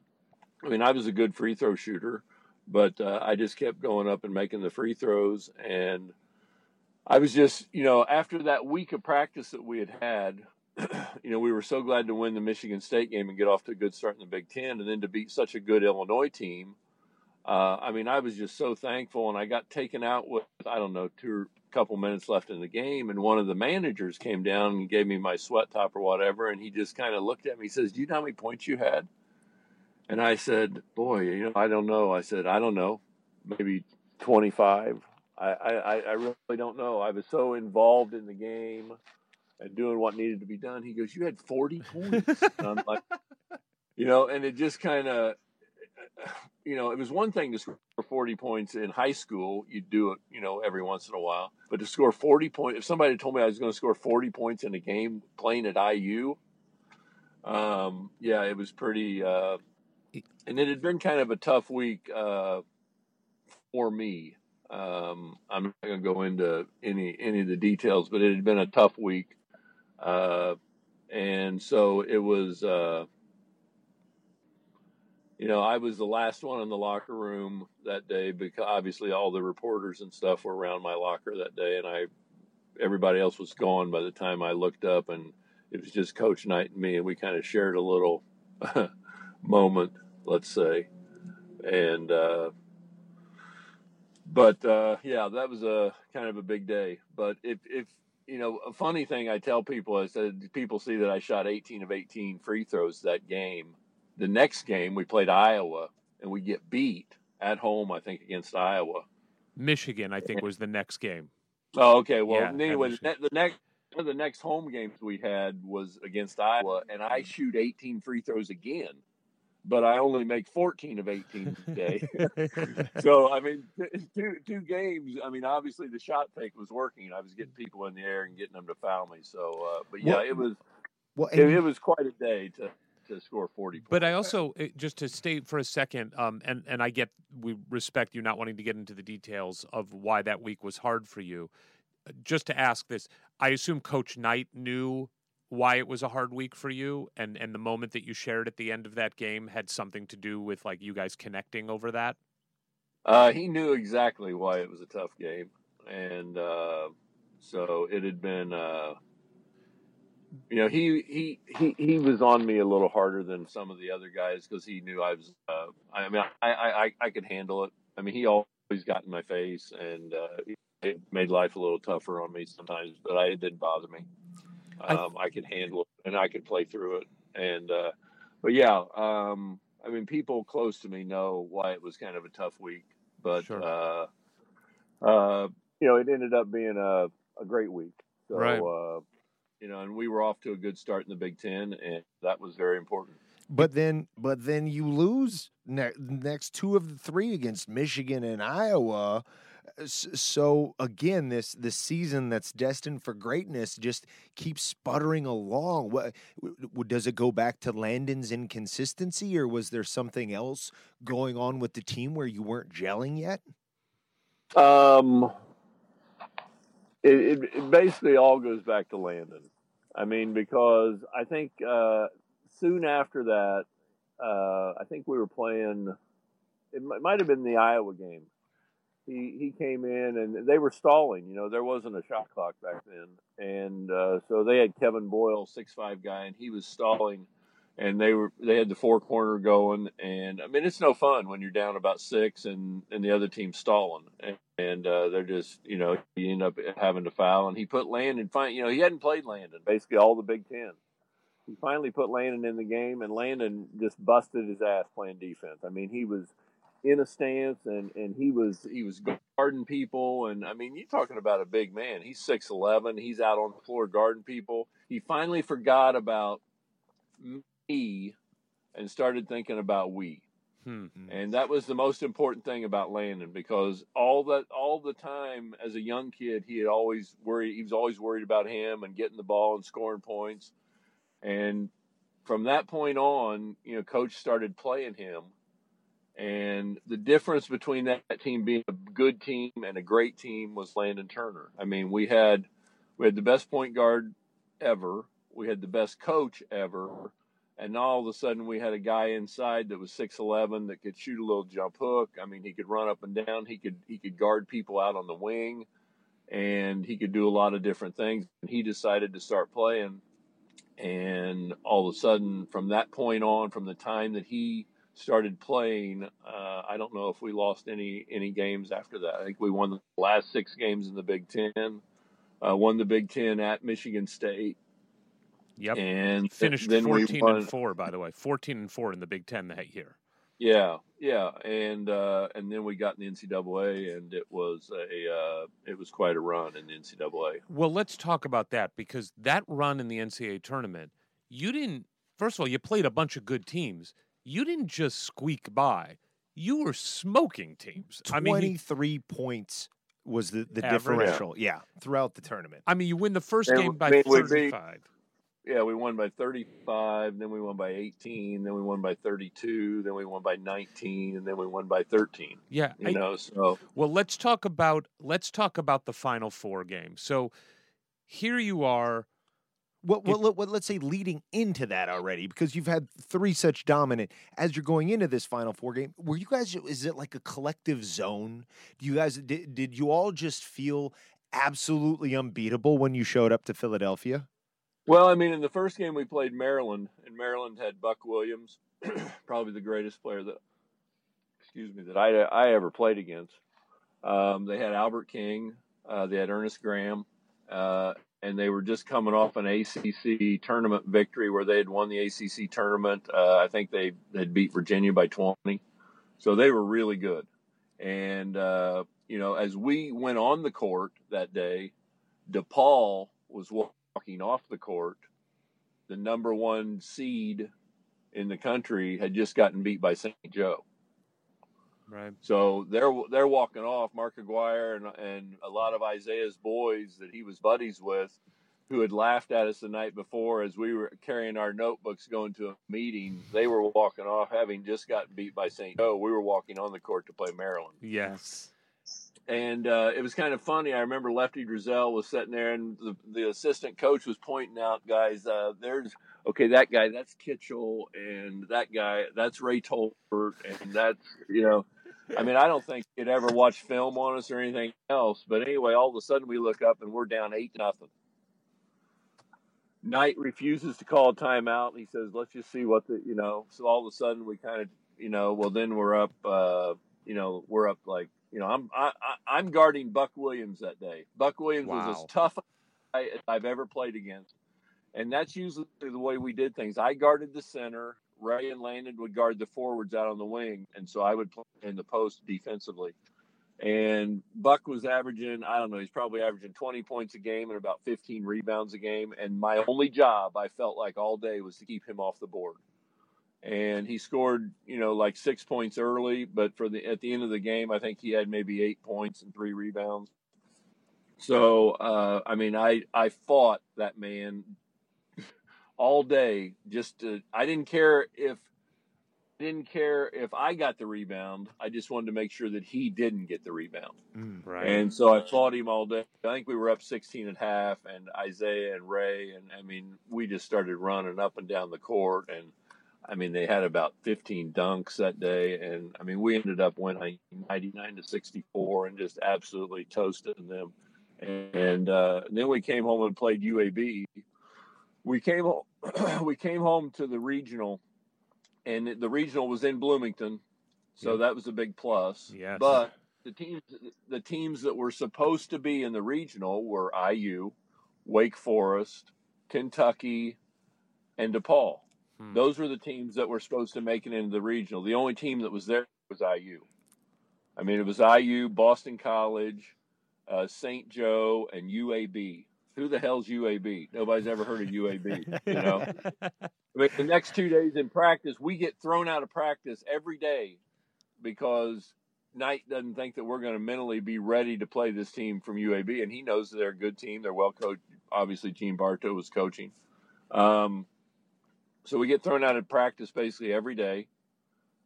He's, screaming, yelling, and basically he's doing this to mentally get us ready to play this game. Well, we end up winning pretty easily. And then we have to play St. Joe, who's beat Boston College. And you know what St. Joe's going to do if they get a lead on you, they're going to stall. Right. And so it was the most important thing in my mind was to get off to a good start. And I took the first shot that day and hit it, and we were up 2-0. And from there, things got pretty ugly for St. Joe. I think we ended up winning by 32. Yes. And and held them to 46 points. Yeah, it was like 72-46 or something. 78-46. Yeah. Yeah, it was pretty exciting. So then all of a sudden you're thinking, hey, we're going to the Final Four. Other than that, you had never thought about it. You didn't think about it. We were thinking about UAB. We were thinking about St. Joe. So that is true. That's absolutely true. About. You are not looking ahead. There's no point in this run where you're like, we could win the national championship.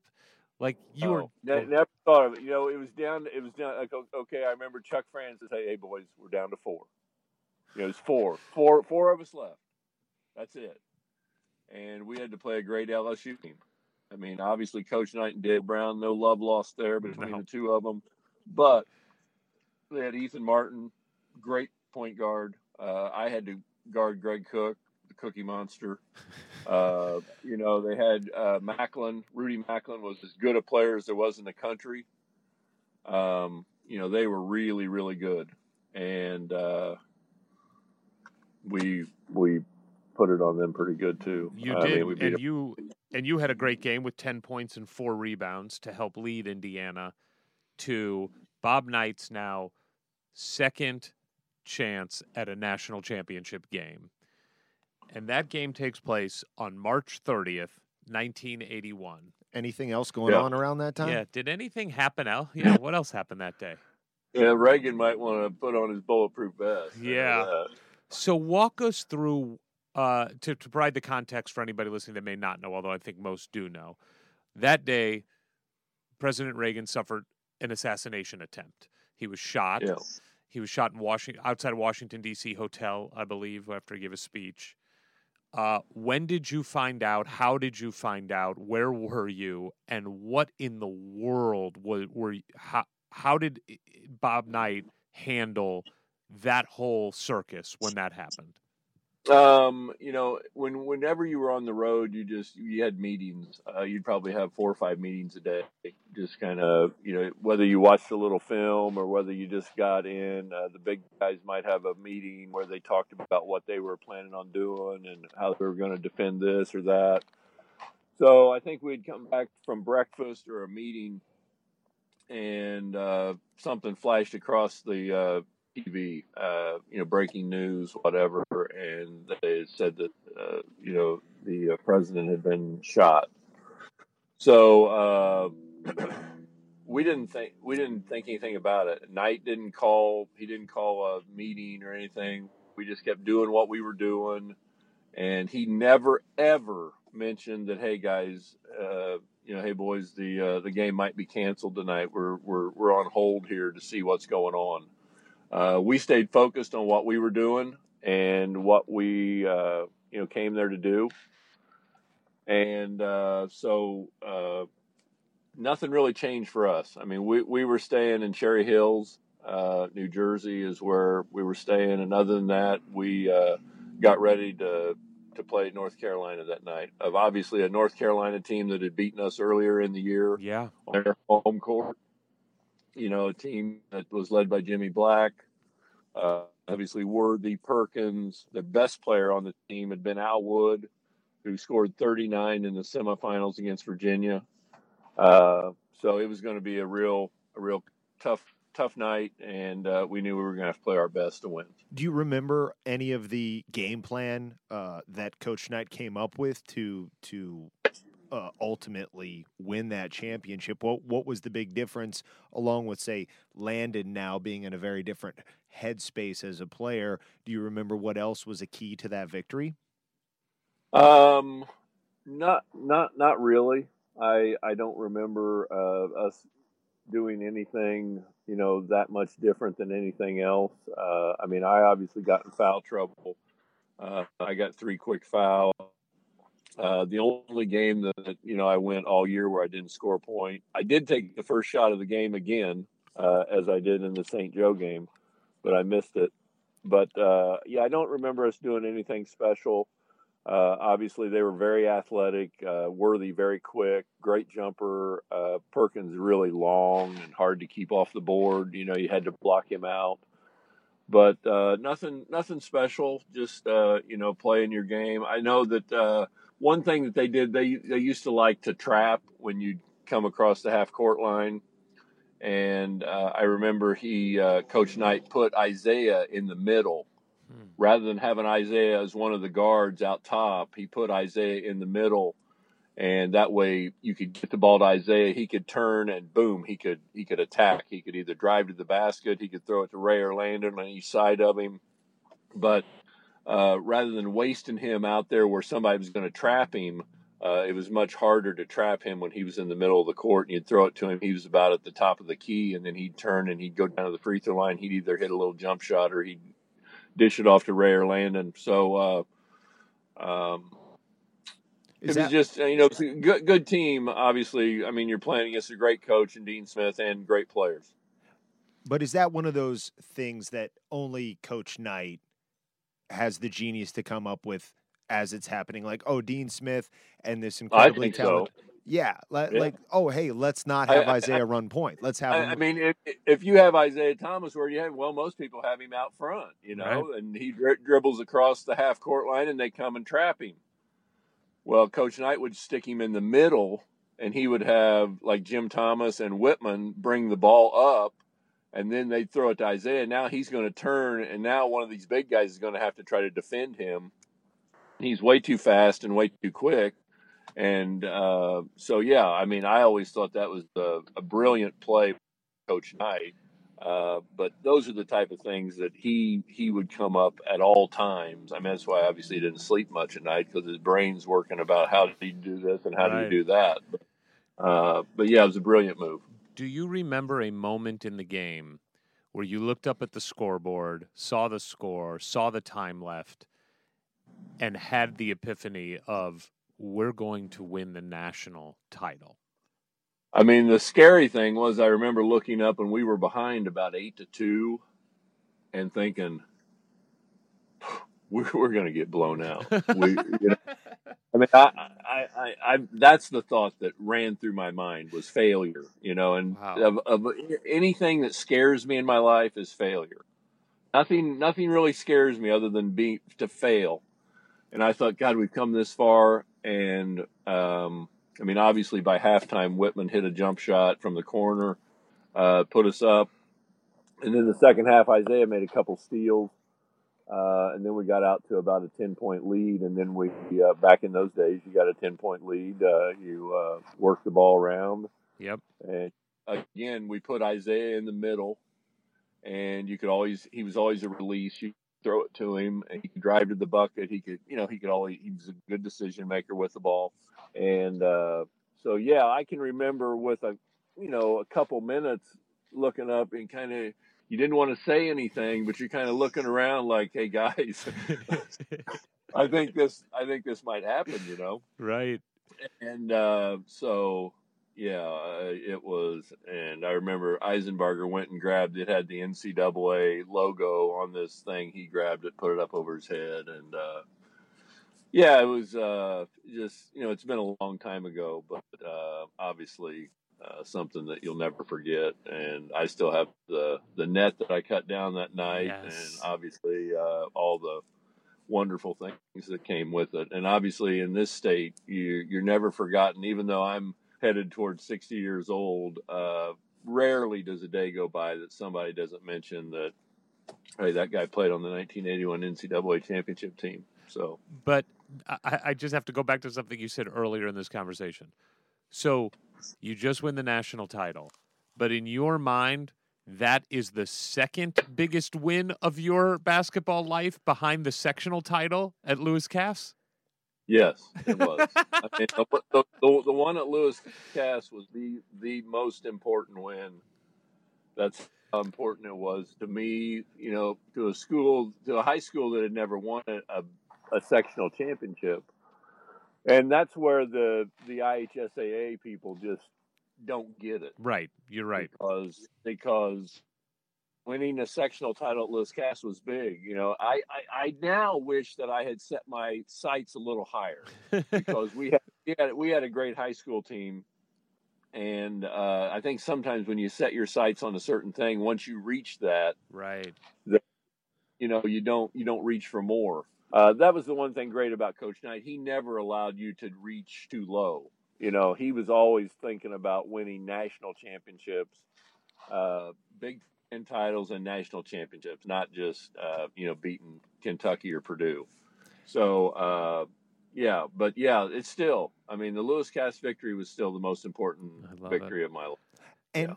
And with Coach Knight, where it seems like maybe only winning a national championship makes him truly, truly happy. What's that like to be around a truly happy and satisfied Coach Knight for what? That night? I mean, maybe the flight home? Like, yeah. How long did you get to be with that Coach Knight? I was going to say, he's not happy very long. I mean, first and foremost, I mean, we had done it, but still, we weren't the 76 team.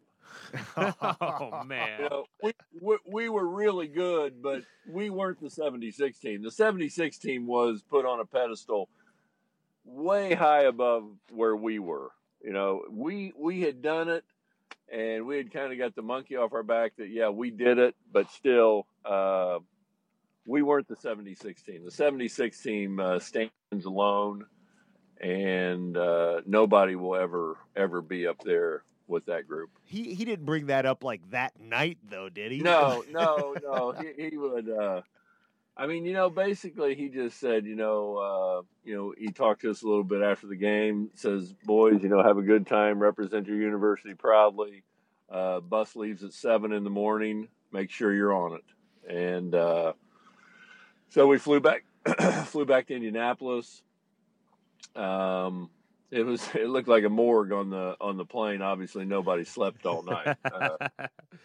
So it was pretty quiet on the plane. I think we got the key to the city or something, and then we got on the bus and we drove down 37. It was the cars kind of pulled off to the sides, and farmers in their fields stopped and kind of waved their hat at us, and it was a pretty cool moment. They drove down into Assembly, drove the bus down into Assembly Hall, and then we got out, and obviously none of the kids were in school that day. So, it was a fun day. I mean, yeah. Did you feel like the entire population of undergraduate IU was just as hungover as the team? Was it like collective groggy joy?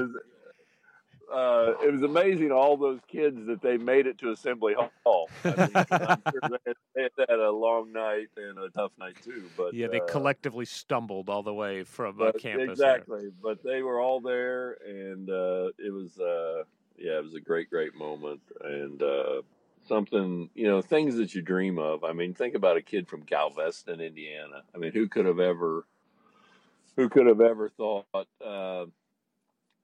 And when I went home later that week, I finally made it home, and up on our barn, my uncle and a couple helpers had put 1981 NCAA champ in real big, like this is on our red barn, in big white letters, 1981 NCAA champ. So that was pretty cool. So then you're in the off season after a national title, and one kind of massive thing happens after another. One of them is that Isaiah Thomas decides to go to the NBA, which obviously changes the look of the team, and his career goes on a upward trajectory from there.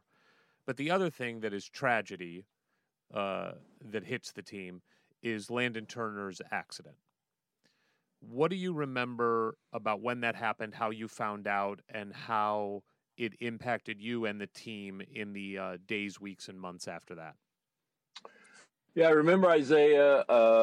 We pretty much knew that he was going pro. He lived right next to Whitman and I, and so we always kind of knew what was happening with he and his family, and we kind of watched out for him. And he didn't have a lot. He didn't have a lot of money and things like that. We made sure that he had, he could always come to our house and eat and stuff like that. And so he decided to go pro, and I think he hated it because he wanted to stay and play with us, but he knew he needed to do it, and we also knew he needed to do it. But if he would have came back, I mean, you were going to have myself, Whitman, Landon Turner, and Isaiah Thomas on that starting five.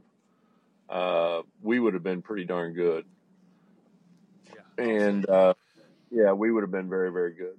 But so it wasn't a big surprise that Isaiah decided to go pro. But I remember, Landon was working out so hard then, and he finally got it. That was the main thing. I mean, he had quit worrying about himself and everything, and I mean, he was working out, he was running, he was playing at the hyper all the time. And so I think I was in summer school or whatever for the first session. Then I went home. And so I remember the last time I saw Landon before I went home, I mean, he was this huge, massive man. I mean, he was about 6'11", about 280, and just an absolute stud. I mean, he was so big and powerful. And I thought, wow, he is going to be so good. And so I went home, and I mean, I was working on the farm. I mean, I remember my mother. I mean, I was cultivating. My dad, my older brother, and I were cultivating. I can remember exactly the farm we were at, and I remember my mom came on the CB radio, and she said to me, she said, BLT has been injured. Okay, that Landon Turner had been injured. I said, really? She goes, yeah, I'll give you details when you get home. So we went home for lunch that day, and they were reporting it on the news. They didn't know exactly how severe it was, things like that. So the last time I had seen him, he was this huge, massive man standing there before I left to go home after summer school. And the next time I saw him is I picked Whitman up that evening, and we went to I think it was Methodist Hospital. It was one of the hospitals, and I mean, here was this big guy laying in a bed, never to know if he would ever walk again. I mean, he was obviously unconscious and things like that. So it was a pretty sad moment. When was it determined that, in fact, he would not walk again? Well, I mean, in talking to the doctors and the nurses that day, they didn't know. I mean, I don't think that the cord was severed. I think it was just bruised. But the spinal cord is obviously a real difficult thing to figure. And so after he came out of a coma and stuff like that, I mean, you went and visited him, but you could see that he just didn't have any movement in his legs or anything. And at that point in time, they basically said that he was, the chances of him walking were probably not very good. And how hard was that obviously for Landon, but as his teammates, how did you support him? What happened in the weeks and months? Well, it was difficult obviously for Landon. And you know what? Of all the people, if you would have told me that it was going to happen if it would happen to him, I would have said he would have not handled it well at all. And yet he's done a tremendous job of handling it. He goes around. He lives in Indy still. I still see him once in a while. He does a lot of speaking. He's a very, very strong Christian man. I've seen him at many games at Indiana. He's always he around. Goes to a lot of IU games. He goes to a lot of Pacer games. Like my kids will go down and see him, and he's always just, he knows who they are, and he always says hello. And he's just such a positive guy. And I would have never guessed, that was not the guy.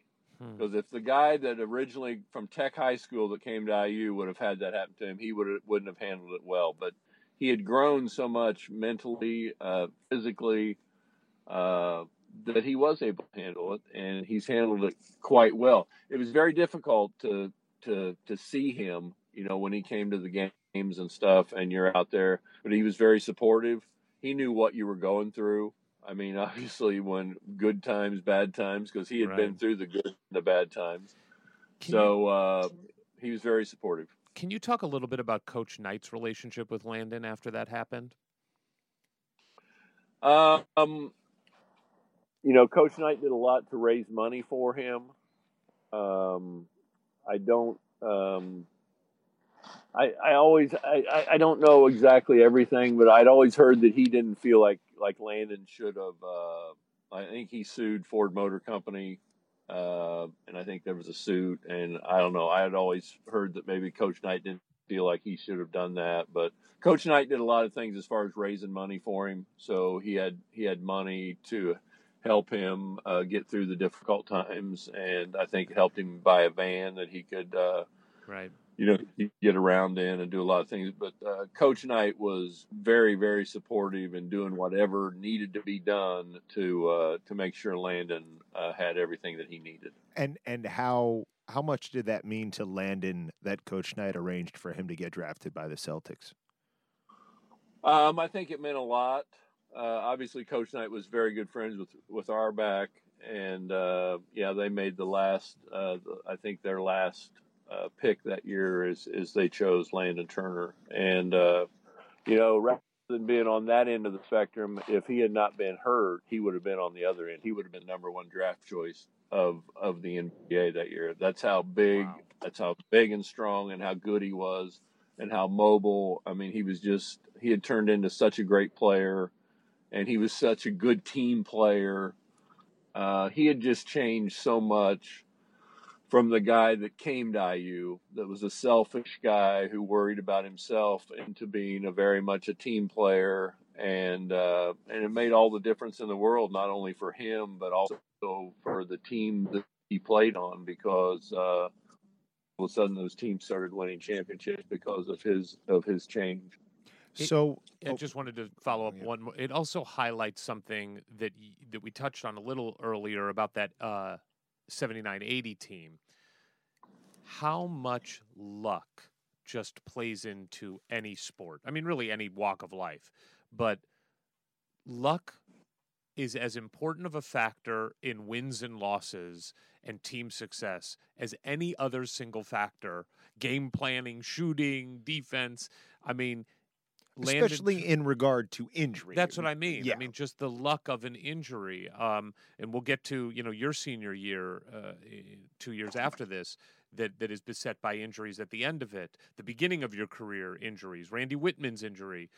We talked about Alan Henderson's injury with the early 90s teams. Like, luck just is something that it's so fleeting. But it has just major impact. And I think as fans, when we look back and you just see who won and who lost, and that's a success or that's a failure, you forget totally about this other thing called luck that does have a major impact in all of this.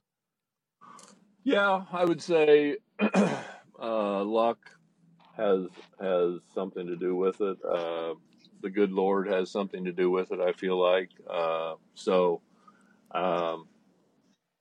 You just have to deal with it. Yes, you do. Prepare yourself mentally and physically to be your best, and hope that everything works out. So going in to the next season, obviously you've lost two great teammates for very different reasons. It's time for you to step up, but I want to get, some impressions here of new teammates. How mouthy was Dan Dockage when he showed up? I wouldn't say he was mouthy. No? He was. He was pretty quiet. I mean, he was a good player. I mean, he wasn't very quick of foot, didn't jump very high, but he was a very intelligent player. And he played some his freshman year. I mean, he didn't play a lot, but I remember sitting down, and he kind of looked at it the same way I had as a freshman. I think he felt like if I get KITCHEL the ball or get Whitman the ball, Coach Knight's going to play me, and if I don't turn the ball over. And so because he did those things, he was able to get some time on the court. Okay. How about Uwe Blab? Uwe was a guy that, he's a brilliant guy. I mean, if you gave him the chance to read a math book or a Playboy, he would probably pick the math book at the time when he came to IU. I mean, he's a brilliant guy, great guy. He's a great guy. He was not a very competitive guy. He had grown up in Germany where they just kind of played for fun, and all of a sudden you're playing for you're playing for Bob Knight and life and death out there playing. I remember one day, he had a decent day, and these are the kind of things that would happen with Uwe. He's had a good day, and so Coach, we're in the locker room afterwards, and Coach is talking to Uwe, and he's kind of, saying, "Coach, Uwe, that's the way you got to play." He says, "You got to grind it out, and you got to play hard, and you got to play like Dave Cowens, diving on the floor and going after balls." And all of a sudden, Uwe raises his hand, and I'm thinking, "Oh no, what is this?" And Coach is like, yeah. What? Coach is in the middle of this rant where he's telling him what he needs to do, and Uwe's got his hand up, and Coach goes, yeah, what? And Uwe says, "Who is Dave Cowens?" He had no idea who the hell Dave Cowens was. Phenomenal. And then finally, did you ever imagine that your teammate Cameron was going to end up being the head coach of the IU football team?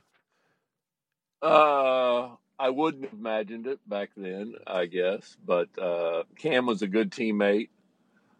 He was an okay, player. I mean, he played football, and then he'd come out and play basketball, and he'd come out, and sometimes he'd be a little too enthusiastic on the floor, and you'd have to just kind of pull him to the side and say, "Hey, slow down just a little bit. You're kind of making the rest of us look bad here. You're working way, way too hard." So, I mean, I think a lot of that had to do with Coach Knight. Coach Knight was very good friends with Bo Schembechler, Bo Schembechler put Cam Cameron on his staff, and that type of thing. And because of that, he was able to go on and do the things that he did.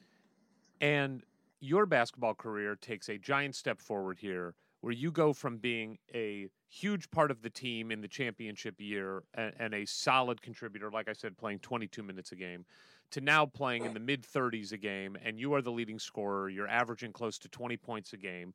You are the star of the team in many ways, you and obviously Randy. But you're leading the team in scoring.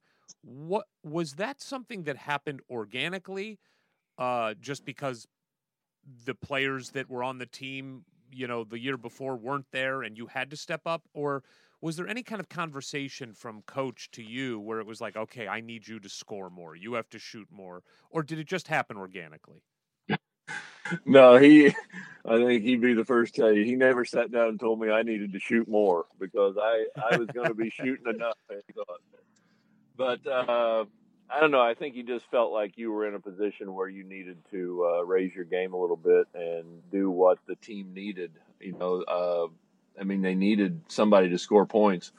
Coach that year, our junior year, was begging Whitman to shoot. He was begging him to shoot. At one game against Northwestern, he told him if he didn't have 10 shots by halftime, you'll never play here again. And I looked at Whitman and I said, damn, I wish he would tell me that just one time, But he never had to tell me that. Right. But, he knew he didn't need to. Exactly. Yeah. He knew I was ready to fire when open. I don't know. You just kind of walk into a position, at IU, you kind of grow into your position. You're a screener and you do the things when you're first year, and then you move into a position where, okay, now you're expected to do this, and now the next year you're expected to score points. And so I had watched Woody, I had watched Isaiah, I'd watched different guys move into that position, and so I didn't think about it much. But my junior year, I played very, very well. I was the leading scorer on the team, and it was a tough year, obviously. We went from being a national championship team to losing, Ray, Isaiah, and Landon. And so now, it was pretty tough, but we still ended up finishing, I think, second in the Big Ten. We went to the NCAA playoffs. I think we beat Robert Morris in Nashville first, and then we played a very, very good UAB team. The team we had played the year before now was 1 year older, and they pretty much pounded us pretty good, and then the season was over. By the way, you said you played very well. Let's take a second there. You didn't just play very well. You had one of the all-time great seasons at Indiana, scoring over 19 points a game and shooting well over 50% from the field. Just an incredible game. And I'm curious if at any point in this year did you start to think, I could play professional basketball? Did your eyes start to go beyond your collegiate career on what might be the next step, even though it's your junior year, obviously? But I'm just curious if that ever figured into your thought process. Yeah, it's my junior year basketball wise, but obviously it's my senior year as a academics, because I had redshirted. I never really thought about it. The things that I was most proud about that year is I remember I would look, sometimes I would see that I was number one free throw shooter in the Big Ten. I was like the number one field goal shooter in the Big Ten, and I was basically the leading scorer in the Big Ten. Right. So that meant that you were being very efficient doing what you're doing. I think Edmondson ended up beating me by 0.2 of a point or something. Katie left him in the game, and he was able to score a couple points and beat me out of the other. But I think I was number one in free throw and 1 or 2 in field goal percentage. So, but most importantly, it was just winning games. And obviously, we had to play at a much higher level than we were playing because we got beat in the NCAA tournament, and we finished second in the Big Ten. So Knight was not allowing us to feel like, we had a pretty good year. We needed to do things better if we expected to do the things that we wanted to do. So then let's hit 82-83. Your senior season. Because I think, looking at both 79-80 and 82-83, these are both teams that very well could have won a national championship. And when you're going into 82, 83, are you is that an expectation? You're starting off as one of the absolute best teams in the country. Maybe you rank number 1 going in, or top five. Not going in, but in quick order. They win 10 games in a row. I think you start the year 10-0, and you become ranked number 1 in the country. So are you? Yeah, it was a long summer because I had played baseball at IU that year. After the 82 season, Knight had encouraged me to play baseball. I mean, I was a pitcher. I threw about 95 mile an hour, and had a lot of interest from the Los Angeles Dodgers, the Yankees, and some different people. Wow! So I played baseball. You must have been like Randy Johnson up on the mound. Yeah, exactly.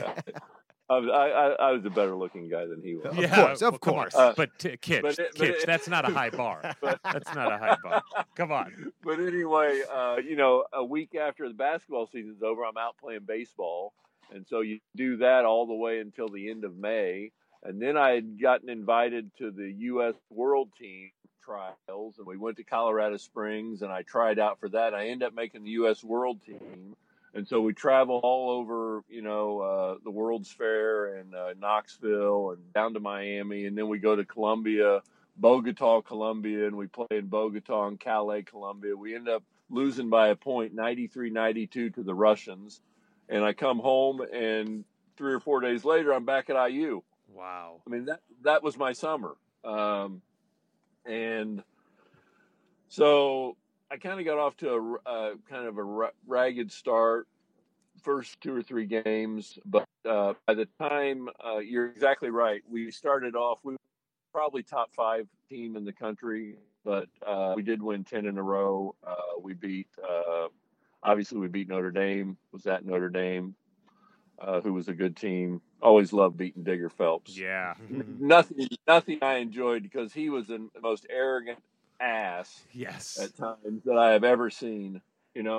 I'd see him in the summer at a golf outing or something, and we had kicked his ass the year before.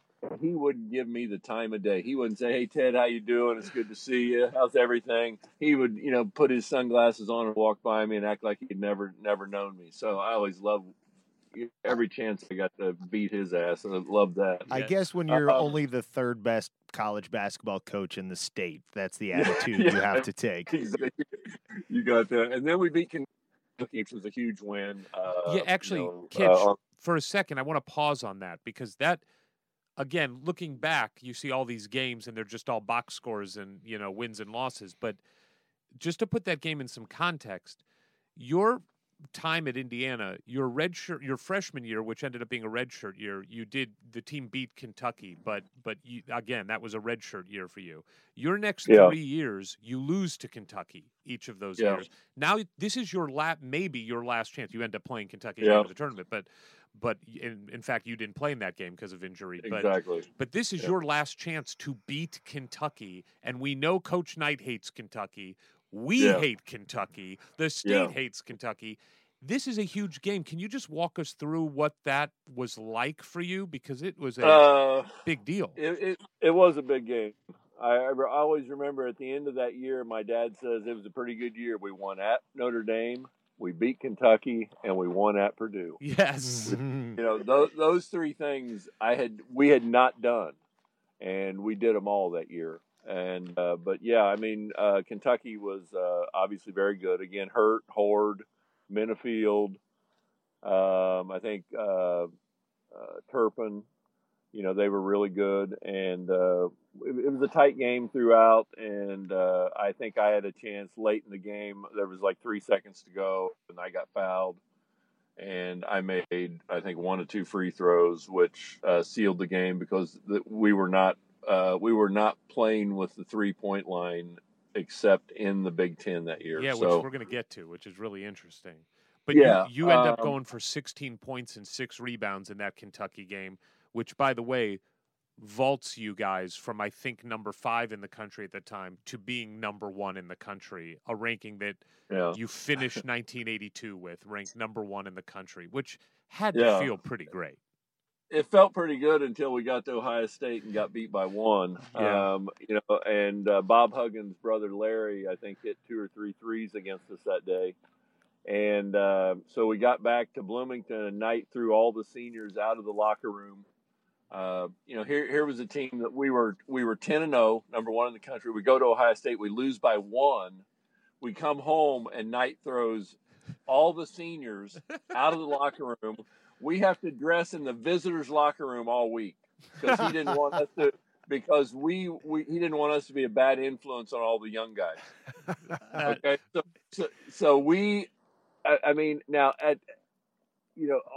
every day in practice, we would just thump the second team when we would scrimmage and stuff. But the only time that he would ever say anything is if they scored a basket, he'd say, "See, that's what I'm talking about right there." That's what, he says, there's just no way I can play you guys, And so he basically didn't speak to us all week in practice. At the end of practice, after practice was over, you'd go to training table where somebody would eat. He sent 6 managers to training table. He would not allow us to go to training table. We'd have to go to McDonald's or Wendy's to eat. He wouldn't allow us to eat training table. We didn't get to go to training table, and so God love him, but he was a crazy person. I mean, he's a crazy person. We were the number 1 team in the country. I mean, are you kidding me? So it was Wednesday afternoon. I finally, as a captain, walked into Coach Knight's office, and I said, "Coach, if we're gonna, we were getting ready to go to Illinois that afternoon. I said, if we're going to do this, and so I kind of got laughed at, and, he mocked me and kind of made fun of me. And so we went out on the practice floor that day, and same old thing. He's not paying any attention to any of us. And then finally, with about a half hour left in practice, he said, "Okay, switch your jerseys over. I want, KITCHEL in red, Whitman in red, blah, blah, blah, blah, blah." He said, and we were not allowed to shoot threes all year up to this point. Okay, we didn't even know the 3-point line was on the floor. Okay, we go to Ohio State, we get beat by 3s. He says, "Okay," he says, "I want KITCHEL on this side, outside the 3-point line. I want Whitman on this side. I want you playing a 2-3 zone, and I don't want any shot taken that is not 3." Wow. So for the next 20 minutes, we work against the zone, and Whitman and I do nothing but shoot 3s when we're open to shoot 3s. Okay, we have not used the 3-point line all year. Now all of a sudden, the only thing he wants to do is shoot 3s. And I'm presuming you're never taking shots from that deep prior to this, or very rarely. I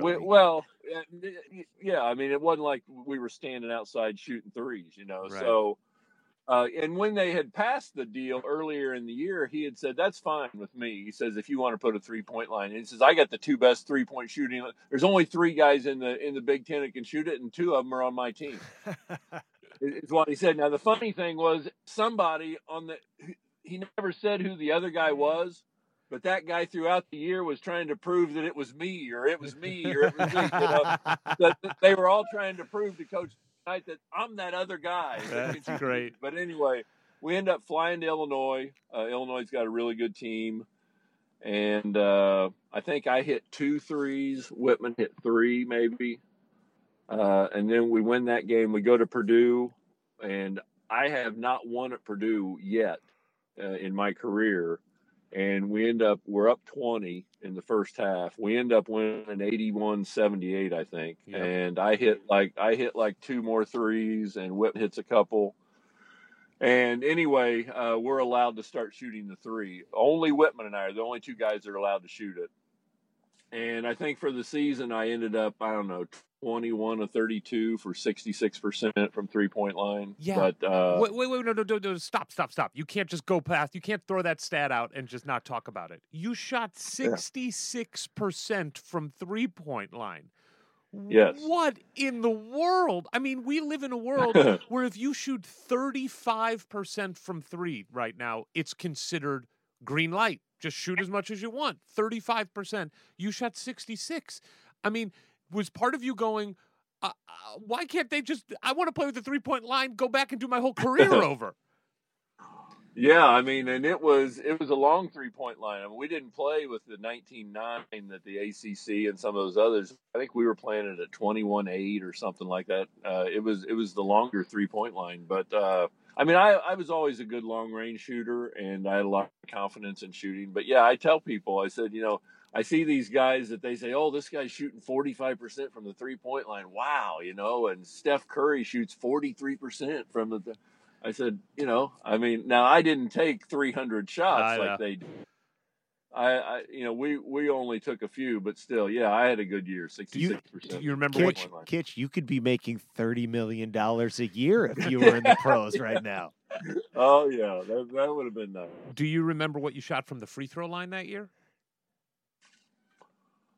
The only thing I really remember was I led the Big Ten in free throw shooting my sophomore, my junior, and my senior year, which was important to me. I always felt like that was, said something about you that, but no, I don't know what I shot from the free throw line that year. You shot 91.3% from the free throw line. Wow. Yeah. Wow is right.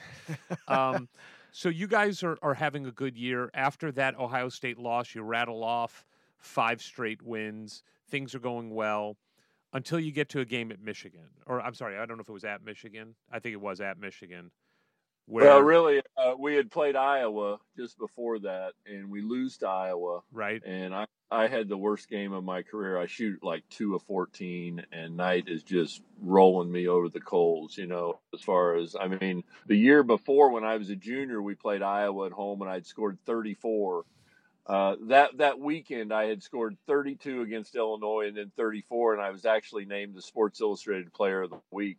Wow. The year before, and so here I shoot like 2 of 15. We end up getting beat at nights. Well, the problem is I'm having some back problems, and I'm not really telling anybody. I'm just kind of dealing with it. So before we go to Michigan, I'm working with Uwe in the post, and I kind of feel it blow up in my back. You kind of make this move and you feel it kind of, and you think, oh no, and I kind of get this pain down my leg. So I don't say anything about it.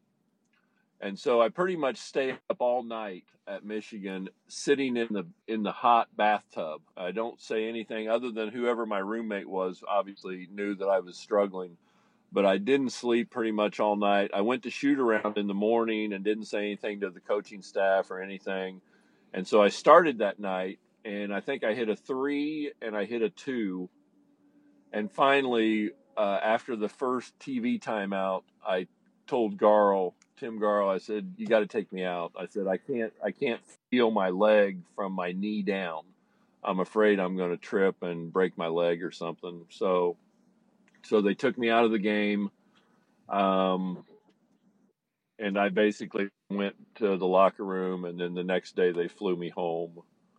And so then I had blown up another disc in my back. And so, yeah, my career was kind of done. And again, it's another one of these what ifs because, when you were playing and healthy that year, you guys were the number 1, number 2 team in the country for a lot of the year. But your Indiana career ends with 3 Big Ten championships, 1 national championship, an NIT championship. Your senior year ends with beating Kentucky, winning at Purdue, beating Notre Dame. You are one of the most prolific shooters and highest, most efficient scorers in Indiana history. You're an All-American your junior and senior years. You're all Big Ten your junior and senior years. And then you get drafted in the second round in the NBA. At this point, are you thinking you're going to have a long career in the NBA? Is this a dream of yours at this point? Like, what's in your mindset for what your post-Indiana career is going to look like? I never really dreamed about having a long career in the NBA. I didn't grow up seeing myself as an NBA player. I watched the NBA, and I was a big Rick Barry fan. Loved watching him play. I knew that I wasn't the type of athlete. If you had asked the question earlier after my junior year. I mean, I had actually heard inklings after my junior year that maybe the Lakers and some of the different people might be interested because obviously they had a big, like I could have played on a team that had a great center like Jabbar, where he could pass it out and I could shoot jump shots. That was all good.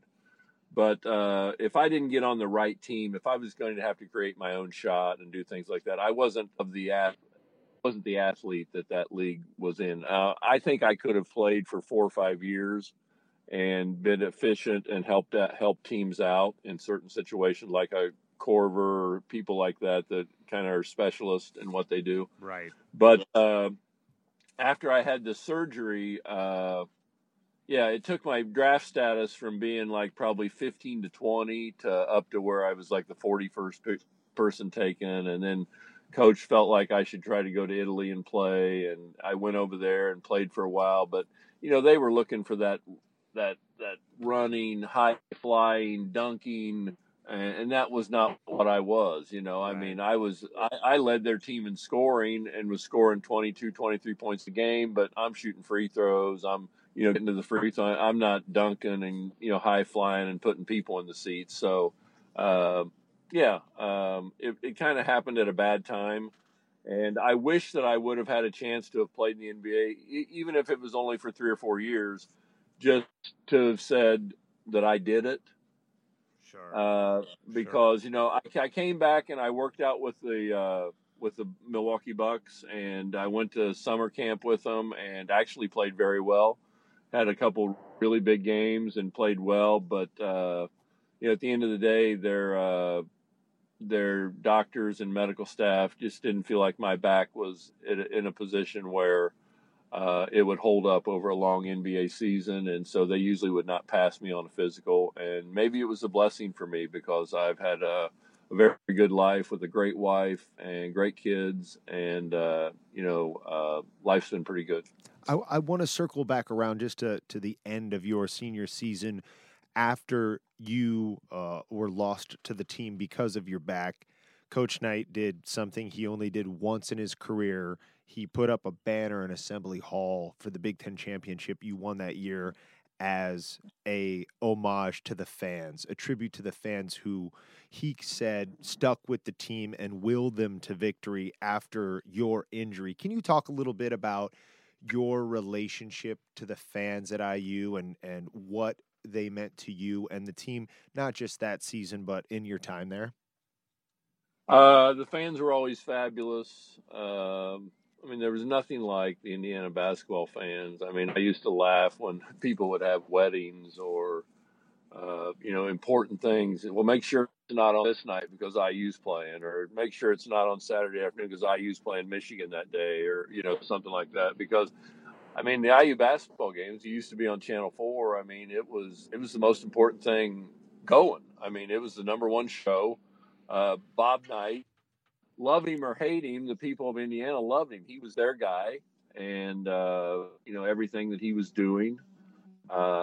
So the fans were always fantastic. The kids that you went to school with at IU were always supportive. They knew who you were, obviously. So life was pretty good. Being an Indiana University basketball player in those days. You were very well recognized. You played for the best coach in the country. You played in a system where you did things the right way. You didn't cheat, and you didn't get paid to play, and you did it for the love of the game. And so, life was very, very good. Well, and for somebody who was just a little too young to remember your playing days, I can say that between my father and Coach Knight, I'd say then I put Martha the Mop Lady and you and John Laskowski as the earliest and most important memories of my IU fandom. Can you talk a little bit about how you got involved announcing the games with Laz, and if it was even half as fun to do it as it was to listen to you guys? It was fun. I tried to make it fun. I tried to make it like I was sitting at home on the couch and I was sitting with my dad and discussing the game, whatever. I didn't try to be Dick Vitale and be the smartest guy in the world, things like that. But, I didn't really, they came to me. I had been on Channel 4 and been on a couple things with IU, and they liked that I, tried to make life fun. And so they asked me. So I started doing the studio half times, post game, pregame, things like that. And then Chuck Marlowe had some physical problems. And so they asked me to do the color, and they asked him to step over and do play-by-play. I mean, now it was a big jump for him because he had to do the play-by-play. Play-by-play is a hell of a lot harder than color. Color, all you're doing is just commenting on what's going on, But, I tried to make it fun, tried to educate people a little bit as far as what coach was trying to get accomplished with doing this or doing that, what Katie was doing with his team, trying to do this or that, So I tried to make it fun for everybody, and we had a good time. It was a great time. I mean, obviously, the only thing I told him, I said, I'll basically be willing to do anything, but I will not interview night. Do not ask me to interview night, because I knew he would try to make an ass out of me. So I,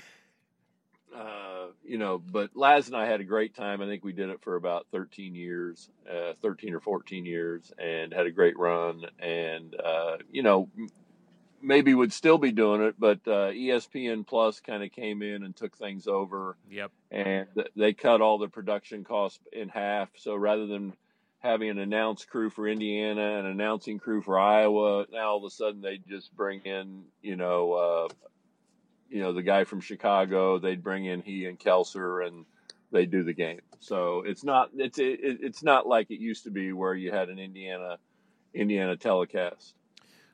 One of the things that we've been fortunate enough to talk with many former Coach Knight players is the fact that Coach Knight, beyond the kind of maniacal, hard practices, just hellish, behind the scenes torture that he put you through, is how funny he could also be.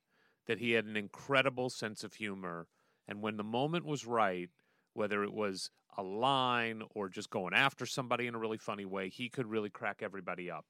Does anything stick out to you in your time with Coach Knight of him just making you or the team laugh just uncontrollably? I mean, he's a brilliant guy, first of all. I mean, he's not just some guy who knows how to coach basketball. I mean, he's a brilliant guy. I mean, he reads all the time. He's always got his nose in a book and reading. And he used to get me to read. He'd say, you need to improve your verbal skills. You need to start reading more. And so he'd give me books and tell me to read these books and things like that. So, but I mean, he could be funny at times. I mean, he's not the guy that I'd want to go out and have a beer with, because, and I don't mean that in a negative way, other than, he was my coach, and he told my mom and dad one time, he says, I'm not his buddy, I'm his coach. And I think sometimes people today kind of get that confused. They think, oh, geez, this guy's an asshole because he doesn't treat my son right. You know what? His job, he's getting paid big money to make your son the absolute best he can possibly be. And if he needs to have a foot in his ass all the time to get that done, then that's what he's going to do. I mean, that's what I see in Nick Saban. Right. He's going to do whatever he can to make his team and his individuals the best that they can possibly be. And that's the way Coach Knight was. So, I mean, he could be very funny, and there were a lot of times that we laughed a lot. But you always knew where you stood. It was like always, he was the coach. Always, exactly. He was the coach, and that's still the way it is today. So one of the things I think that people love about you, Kitch, it's one of the things I know Ward and I love about you, both when you were calling the games and also just in interviews and stuff you have done. And I think anybody listening to this will know you're not a guy who beats around the bush. You keep it real. You keep it real. You say what's on your mind. And over the last, let's call it 10, 11, 12 years of Indiana basketball, which has been tumultuous to say the least, there have been times where you have made some comments that got a lot of publicity because you were strong in your feelings and maybe going against the conventional wisdom at times. I don't really want to focus on the Kelvin Sampson stuff because I think that was universal, and you were proven to be right that was a terrible hire, the wrong hire. The wrong people were making the call on that hire. They're gone. It didn't work out for anybody. No. No. But a few years ago, when Tom Crean was let go, there was Fred Glass had, the athletic director for Indiana, made a public statement that there were certain criteria that he was looking for, and being an Indiana guy was definitely one of the columns that if you had a check in that column, it would matter. I'm paraphrasing, but that is basically what he said, that would matter, being an Indiana guy. You made some comments once Archie was hired that Fred basically was just giving us lip service and that whole Indiana guy stuff didn't really matter. He was saying it to appease the fan base. I'm not trying to put words in your mouth, Kitch, but something to that effect. Yeah. Do you, looking now, it's been a couple years, do you stand by those comments about that process? And also would love to, well, let's start there. Do you stand by those comments? I do. Don't tell me that you're going to hire a you guy and that you're going to talk to Alford and you're going to talk to Whitman or Woodson or Dane Fife or Michael Lewis. I mean, don't tell me that you're going to do that and then you don't do it. Right. And don't tell me that you talked to Alford because you didn't talk to Alford, because Alford called Hillman and said, hey, Joe, I'll do anything I can to get that job. And when Hillman talked to him, did you talk to Fred Glass? Did they talk? No, they didn't even call me. They didn't call me. They didn't say hello. They didn't say nothing. Right. I know that they didn't talk to Whitman. That he's my best friend. I know they didn't talk to Woody. He's one of my best friends. They didn't talk to anybody. Fred Glass has tried to get as far away as possible from Bob Knight and anything to do with Bob Knight. Maybe Fred Glass ought to look at and see what Bob Knight accomplished in the years that he was at Indiana, because it's a hell of a lot more than Fred Glass has ever accomplished doing anything. Other than building new football stadiums and great new locker rooms and Cook Hall and all the great things that they have. They have fabulous facilities. The only problem is they don't have any championships anymore. It doesn't mean the football team's still horrible. The basketball team loses 12 out of 13 with that team last year. I mean, I don't know Archie. He did a heck of a job at Dayton. I worry about people if you lose 12 out of 13 with the type of talent that he had last year. It's a little disappointing that you want to get away from everything that was good about the program, everything that people loved about the program. Bob Knight winning championships, competing for national championships. Those type of things don't happen in Bloomington anymore. One of the things that when we started this podcast, this was not our goal, but what quickly became a goal is when we started talking to former players like yourself. We started with A.J. Moye and Jared Jeffries, and we've talked to Kent Benson and John Leskowski, and it's really been just this unbelievable ride of talking to the people that made Indiana what Indiana is. And one of the things that was frustrating for us as we started this was that the past administrations and basketball programs, including Coach Crean's, did not do, in our opinion, a good enough job connecting the different eras and paying enough respect and love for the people that came before and built it.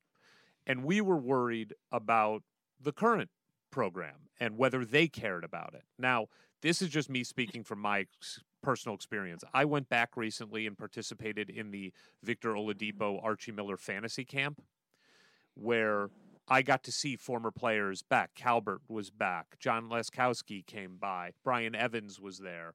And I got to talk to some of the people. I didn't talk to Fred Glass. He was not around. I didn't see him there. But I did talk to Archie and the coaching staff and Scott Dolson, who is there as the deputy AD.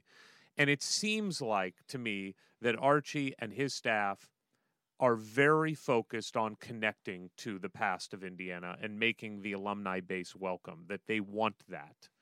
Have you felt any of that? And is that news to you? And does that matter to you? Yeah, it really doesn't matter that much to me. I mean, they don't need to, worry about me. I mean, I'm an old guy who, but I would like them to experience what I experienced. Right. I mean, that is what I want. I want that team to experience what I experienced, playing for Big Ten championships, winning Big Ten championships, playing for national championships. Those are the things that they should be doing. And right now we're not doing that. And well, that's for I sure. know that I know that it's very difficult out there today with all the AAU programs, and you got the coaches that are, they're all on, on the pay list. I mean, Krzyzewski's getting paid, and Self's getting paid, and Calipari, they're all getting paid, and they're all paying their players, or the shoe companies are paying their players. So, it's a crazy deal. I mean, obviously the FBI got involved in it a couple years ago, and I think by the time they opened it up, they said, "Whoa, I don't think we want to get into this can of worms," right? Because it's just totally out of hand, and we're making our $8 billion a year on TV and everything else, so we'll just let it go as it is. But I don't, if Archie can get it done, that's fine. I mean, I don't have any problem with Archie. I mean, but how can you lose 12 out of 13 and you keep doing what you're doing? You're going to keep getting what you're getting. He kept putting the same starting five out there. I'm going to find something different. I'm going to do something different because I'm tired of losing and watching the team lose. I mean, I like to see Indiana win. Yeah. So can we take this to mean you watch the games and you? I watch all the games. I've still got season tickets. I mean, and my boys go down and watch most of the games.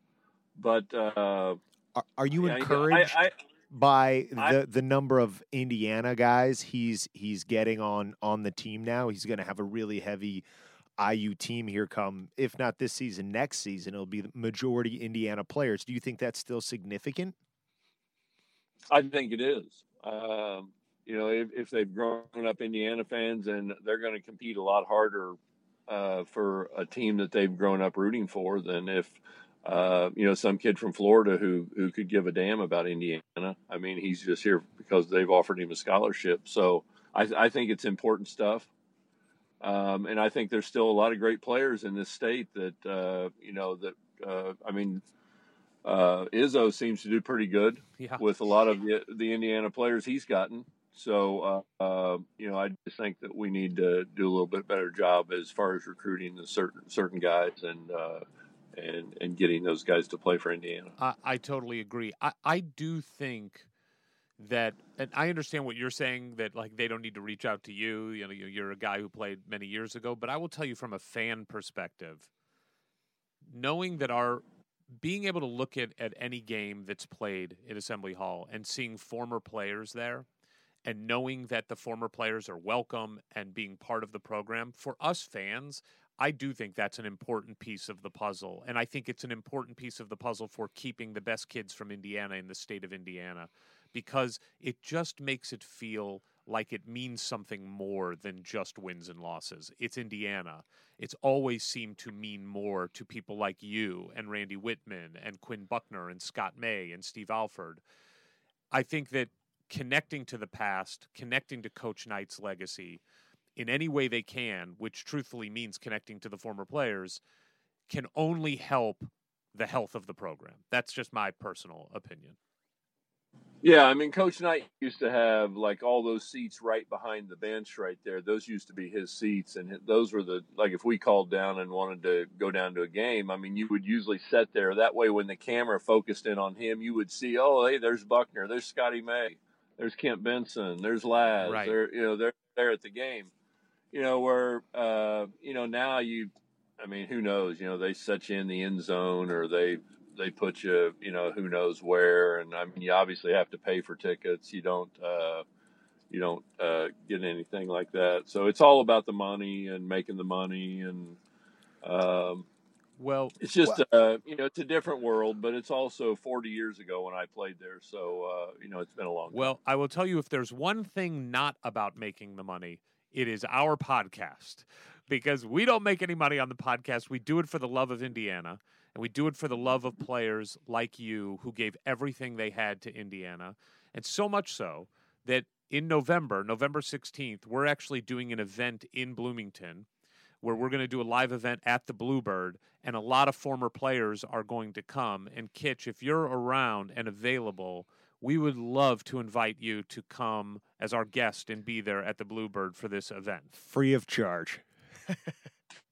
That is very nice of you. What did you say, November 16th? November 16th. It's a Saturday. Indiana plays Troy that day. It's probably going to be an event like from noon to 3. We're going to have former players there. George Leach and Jeff Newton, who own a barbecue business in Charlotte, are bringing their barbecue business to Bloomington that day to cater it.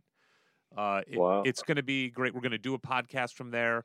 Lots of former players are going to be there, and we would be honored if, and I understand you have a busy schedule, but if your schedule allowed, we would love to see you there. I'll do my best to try to get there. That would be awesome. And I think we're going to try to, Laz will hopefully bring some custard, right? Yes, Laz is going to bring some custard for sure. All right, before we let you get out of here, we would be remiss if we didn't ask you just some favorite Bloomington memories. So let's start with favorite pizza, Bloomington. My favorite pizza is probably not there anymore. I used to love Godfather's Pizza. Oh, That's gone. Yeah. My wife and I would always go as Godfather. All right. What about favorite restaurant overall in Bloomington? Oh, gosh, what's the name of it? The big steak place. Lil Zagreb's. Little Zagreb's, yes. exactly. And favorite bar? By far. Well, I mean, again, things have changed. I mean, our favorite bar was the Regulator. Where was that? It was up. I think it's now like a sports bar or something. Oh, I wonder if it was what Kilroy's was. Yeah, I think it was Kelroy's. Oh, okay. But anyway, it was the Regulator back in my day. And do you have a class that you remember as a student at Indiana that was your most hated class? Accounting, by far, was my most hated class. Well, Kitch, I got to say, man, going down memory lane with you has been so fun. As Ward said, we're 41, 42 years old here. And so your teams were right at the cusp of us kind of being born into the Indiana program and being fans of it. But my dad, my uncle would talk about you and your teams nonstop and how smooth of a stroke you had. And getting to kind of walk down memory lane with you and hear how much these games meant to you and what playing for Indiana meant to you has just been an honor and a privilege. And I can't thank you enough for what you've done for Indiana and what you've done for us in taking the time to talk to us. And your voice being so important in my childhood as the voice, along with Laz, of Indiana basketball for those seasons that set me on a course for life where I would be such a hardcore Indiana fan. I would be bugging you 30 years later to talk to us remotely from my garage in California. It's kind of all your fault, so I want to thank you for that. Well, you're both very kind. Obviously, I've been the luckiest guy of all to have had the opportunity to play there, to play with the great players that Coach Knight recruited, to play for Coach Knight.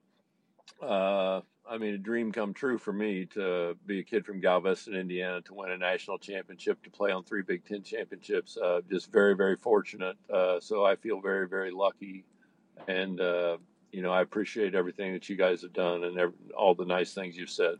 Thank you. Well, you are more than welcome, and I am sure everyone listening to this would agree that the IU fan base is lucky that the kid who played for Lewis Cass decided not to go to Arkansas and play for Sutton and come to Indiana, because you've given many of us lifetimes of memories and things to remember fondly, and especially that 4th banner that's hanging in Assembly Hall. And when all those Peru guys are ending up at Purdue or Kentucky, at least somebody from North Central Indiana went to the right school.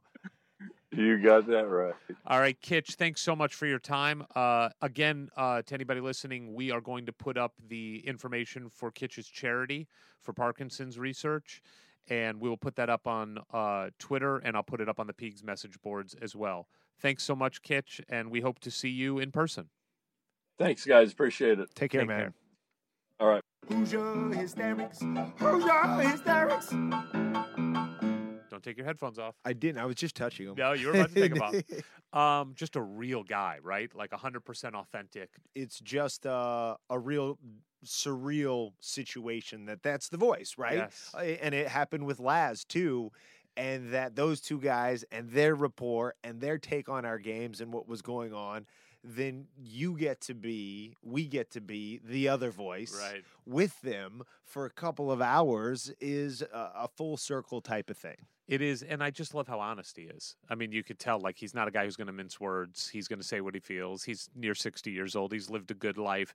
He doesn't need to beat around the bush and protect anyone's feelings. Well, and look, injuries, yada yada of last season. I mean, I'm certainly one who is a glass half full type of guy, but you hear somebody with such knowledge and experience just sort of lay it out like that, and you're like, okay, I'm a little nervous again. Yeah, but you know what? Look, everybody's entitled to their own opinion. I right, love but his opinion is way more convincing to me than my than your own. opinion.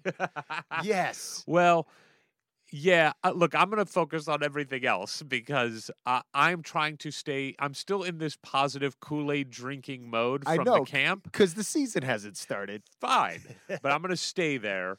Look, his philosophy comes down to just win and win the right way. He's the Al Davis of IU. Right. Well, except for I think Al wouldn't necessarily do it the right way, but he's just win and do it the Indiana way, and that matters to him. So until they do, he's right. Right? You know, like until they do. And he's right. It is somewhat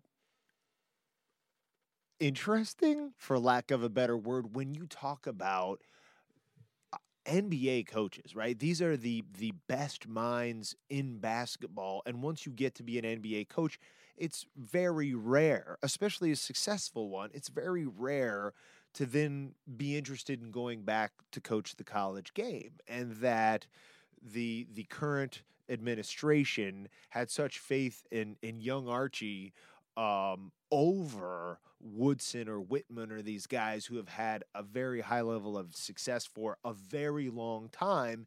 You know, I think it does go to show the sort of potential a lot of people see in Archie, and that I think we all hope still as a young coach he can really blossom into being one of the truly great minds in the game. I'm certainly still optimistic that's where this is all headed.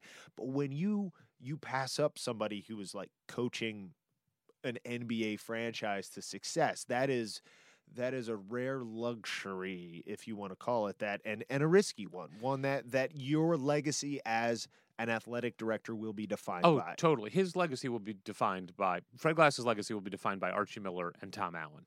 That's the truth. I mean, he screwed up with Kevin Wilson, and now he's trying to redeem himself. And I don't want to get into that one. I just don't. But it'll it's been such a pleasant morning. But it'll be defined by Archie. That hire will. And I had this conversation with my dad yesterday, I think, about Whitman and Woodson.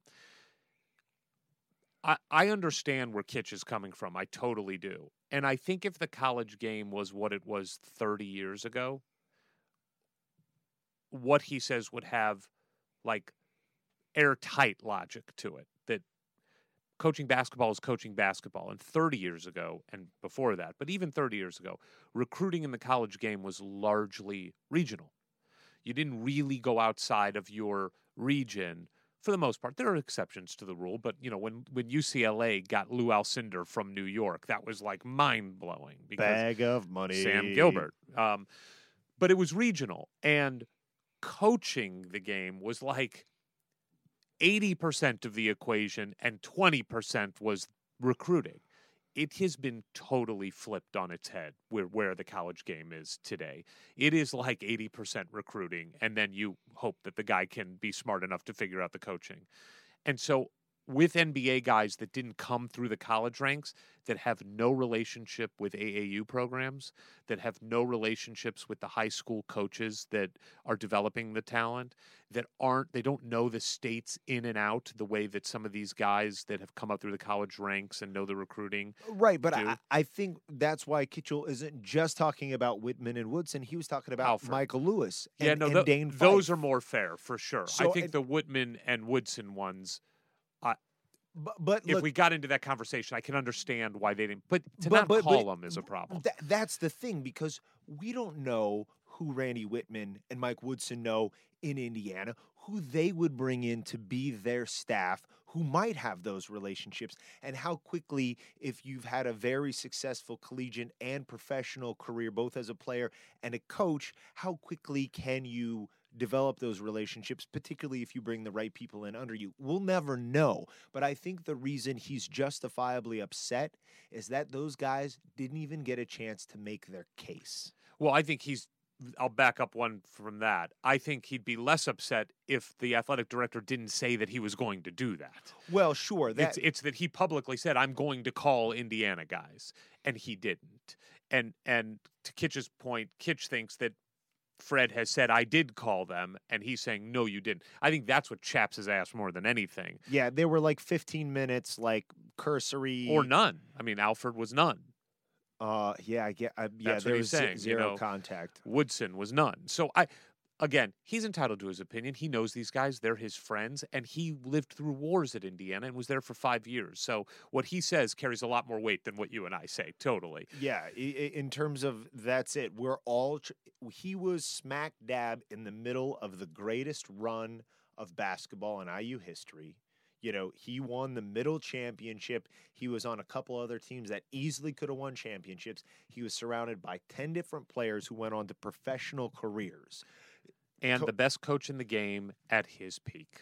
And so I think it's, boy, everybody always will be hoping and waiting for the next great run like that. Probably never going to see it. But, to the point we were saying with maybe he was being modest about how important it is or is not to have that connection to the past. These coaches now, certainly the players now who are half the age of the coaches, they don't have any of their own memories of championships. At Indiana, right. And to believe, besides seeing the banners, and that is a powerful symbol, an image to look up and see what has been accomplished in that building. Okay, that's great. But now you need to spend time with the players and the coaches who brought those banners to Bloomington. Learn the mental toughness, the outlook on the game they had that got them to the top of the mountain. Because otherwise it's just theoretical. If you're a bunch of players and coaches standing around talking about what we think we have to do to win a championship, it's theoretical. Talk to Ted KITCHEL. He can tell you very specifically what it takes to win a national championship. I agree. It's also why I love that Hoosier Hysteria, they're doing a big recognition for Calbert Chaney, bringing him back, which is great. Calbert seems to be more and more into the fold. He was back for a day at the fantasy camp. I love that. Oh, I'd love seeing you with him. It was awesome. So and Sharon Wilkerson said you can judge a program by do the former players come back. How healthy is that program? Judge it by do the former players come back. And I agree with him. I think that's a huge piece to the puzzle. And I do think Archie is committed to it. It's headed in the right direction. And your reports back from fantasy camp and just the people who were there, it's clear that's headed in the right direction. It is. To Kitch's point, none of it matters if you don't win. Well, but it can help you. Well, we hope. It's an intangible. It can be a part of the many pieces it takes to be a winning team. Now we need to see it on the court. Let's do it. Come on. This year. Let's go now. Look, I'll just touch real quick. I was listening to our great friends at Assembly Call, and they did this sort of poll of polls and basically came back with the experts pick us 10th this year. Out of 14. Yeah. So it actually makes me excited, because the bar is so low. Going back to you were maybe the first saying as last season was wrapping up, we'll probably be a better team this year. I still think that. I really, really hope and believe that, and just can't wait for the games to actually start and to start proving all these schmoes wrong. By the time this podcast airs, which will be a week from today. Correct, yes. So we will be like 10 days out from Hoosier Hysteria. All right, guys. Well, as always, thank you. Follow us on Twitter at Hoosier Hysterics, no vowels in hysterics. Email us at HoosierHysterics@gmail.com. Come to our event. The Bluebird. The Bluebird. The Hysterics are playing the Bluebird. Barbecue. Ooh-Wee Barbecue, provided by George Leach and Jeff Newton, former players. It's going to be incredible. That's going to be my, like how you do it with pigs. I'm going to, woo-wee. That is so less annoying than what I do. That's nice. Is it? Yeah. That's okay. nice. You notice I at least back away from the mic. Yeah, I don't. I lean in. I swallow the mic when I do it. But make sure you sign up and get your tickets on our Twitter feed. You can find the link. It's on Peegs message boards. You can find the link for the Eventbrite. I can't wait to see you guys. It's going to be great. Oh, man. I mean, I see your weird nicknames on Twitter and the Peegs forum, but I just really want to see your human faces and learn your human names. And we would love to see as many Hoosier Hysterics T-shirts being worn at that event as humanly possible. We'll be selling some there, but if you go to Home Field Apparel, you can go search for Hoosier Hysterics on Home Field Apparel, and you will see our incredibly soft T-shirts. They really are incredibly soft. Well, it's funny because as you said it like that, the idea of walking into the Bluebird and seeing our faces on a bunch of people's like 200 shirts, I'm people. Like, do I want to see that? I do. I mean, it'll look like a horror movie. Yeah. Anyway, guys, thank you for your time, and we will see you next week. Go Hoosiers. From the halls of assembly, you'll hear us scream and shout. Our love of Indiana is manic and devout. Archie and his boys, we discuss in unique manner. We won't be satisfied until we hang another banner. Us two goofy guys go by names of Ward and Eric. And as you probably know by now, we're Hoosier Hysterics. Hoosier Hysterics. Hoosier Hysterics. Let's jump into Peppa's world of play. Look for spring flowers, hunt for muddy puddles, and bravely explore exciting places with Peppa playsets. Peppa Pig, inspiring kid confidence.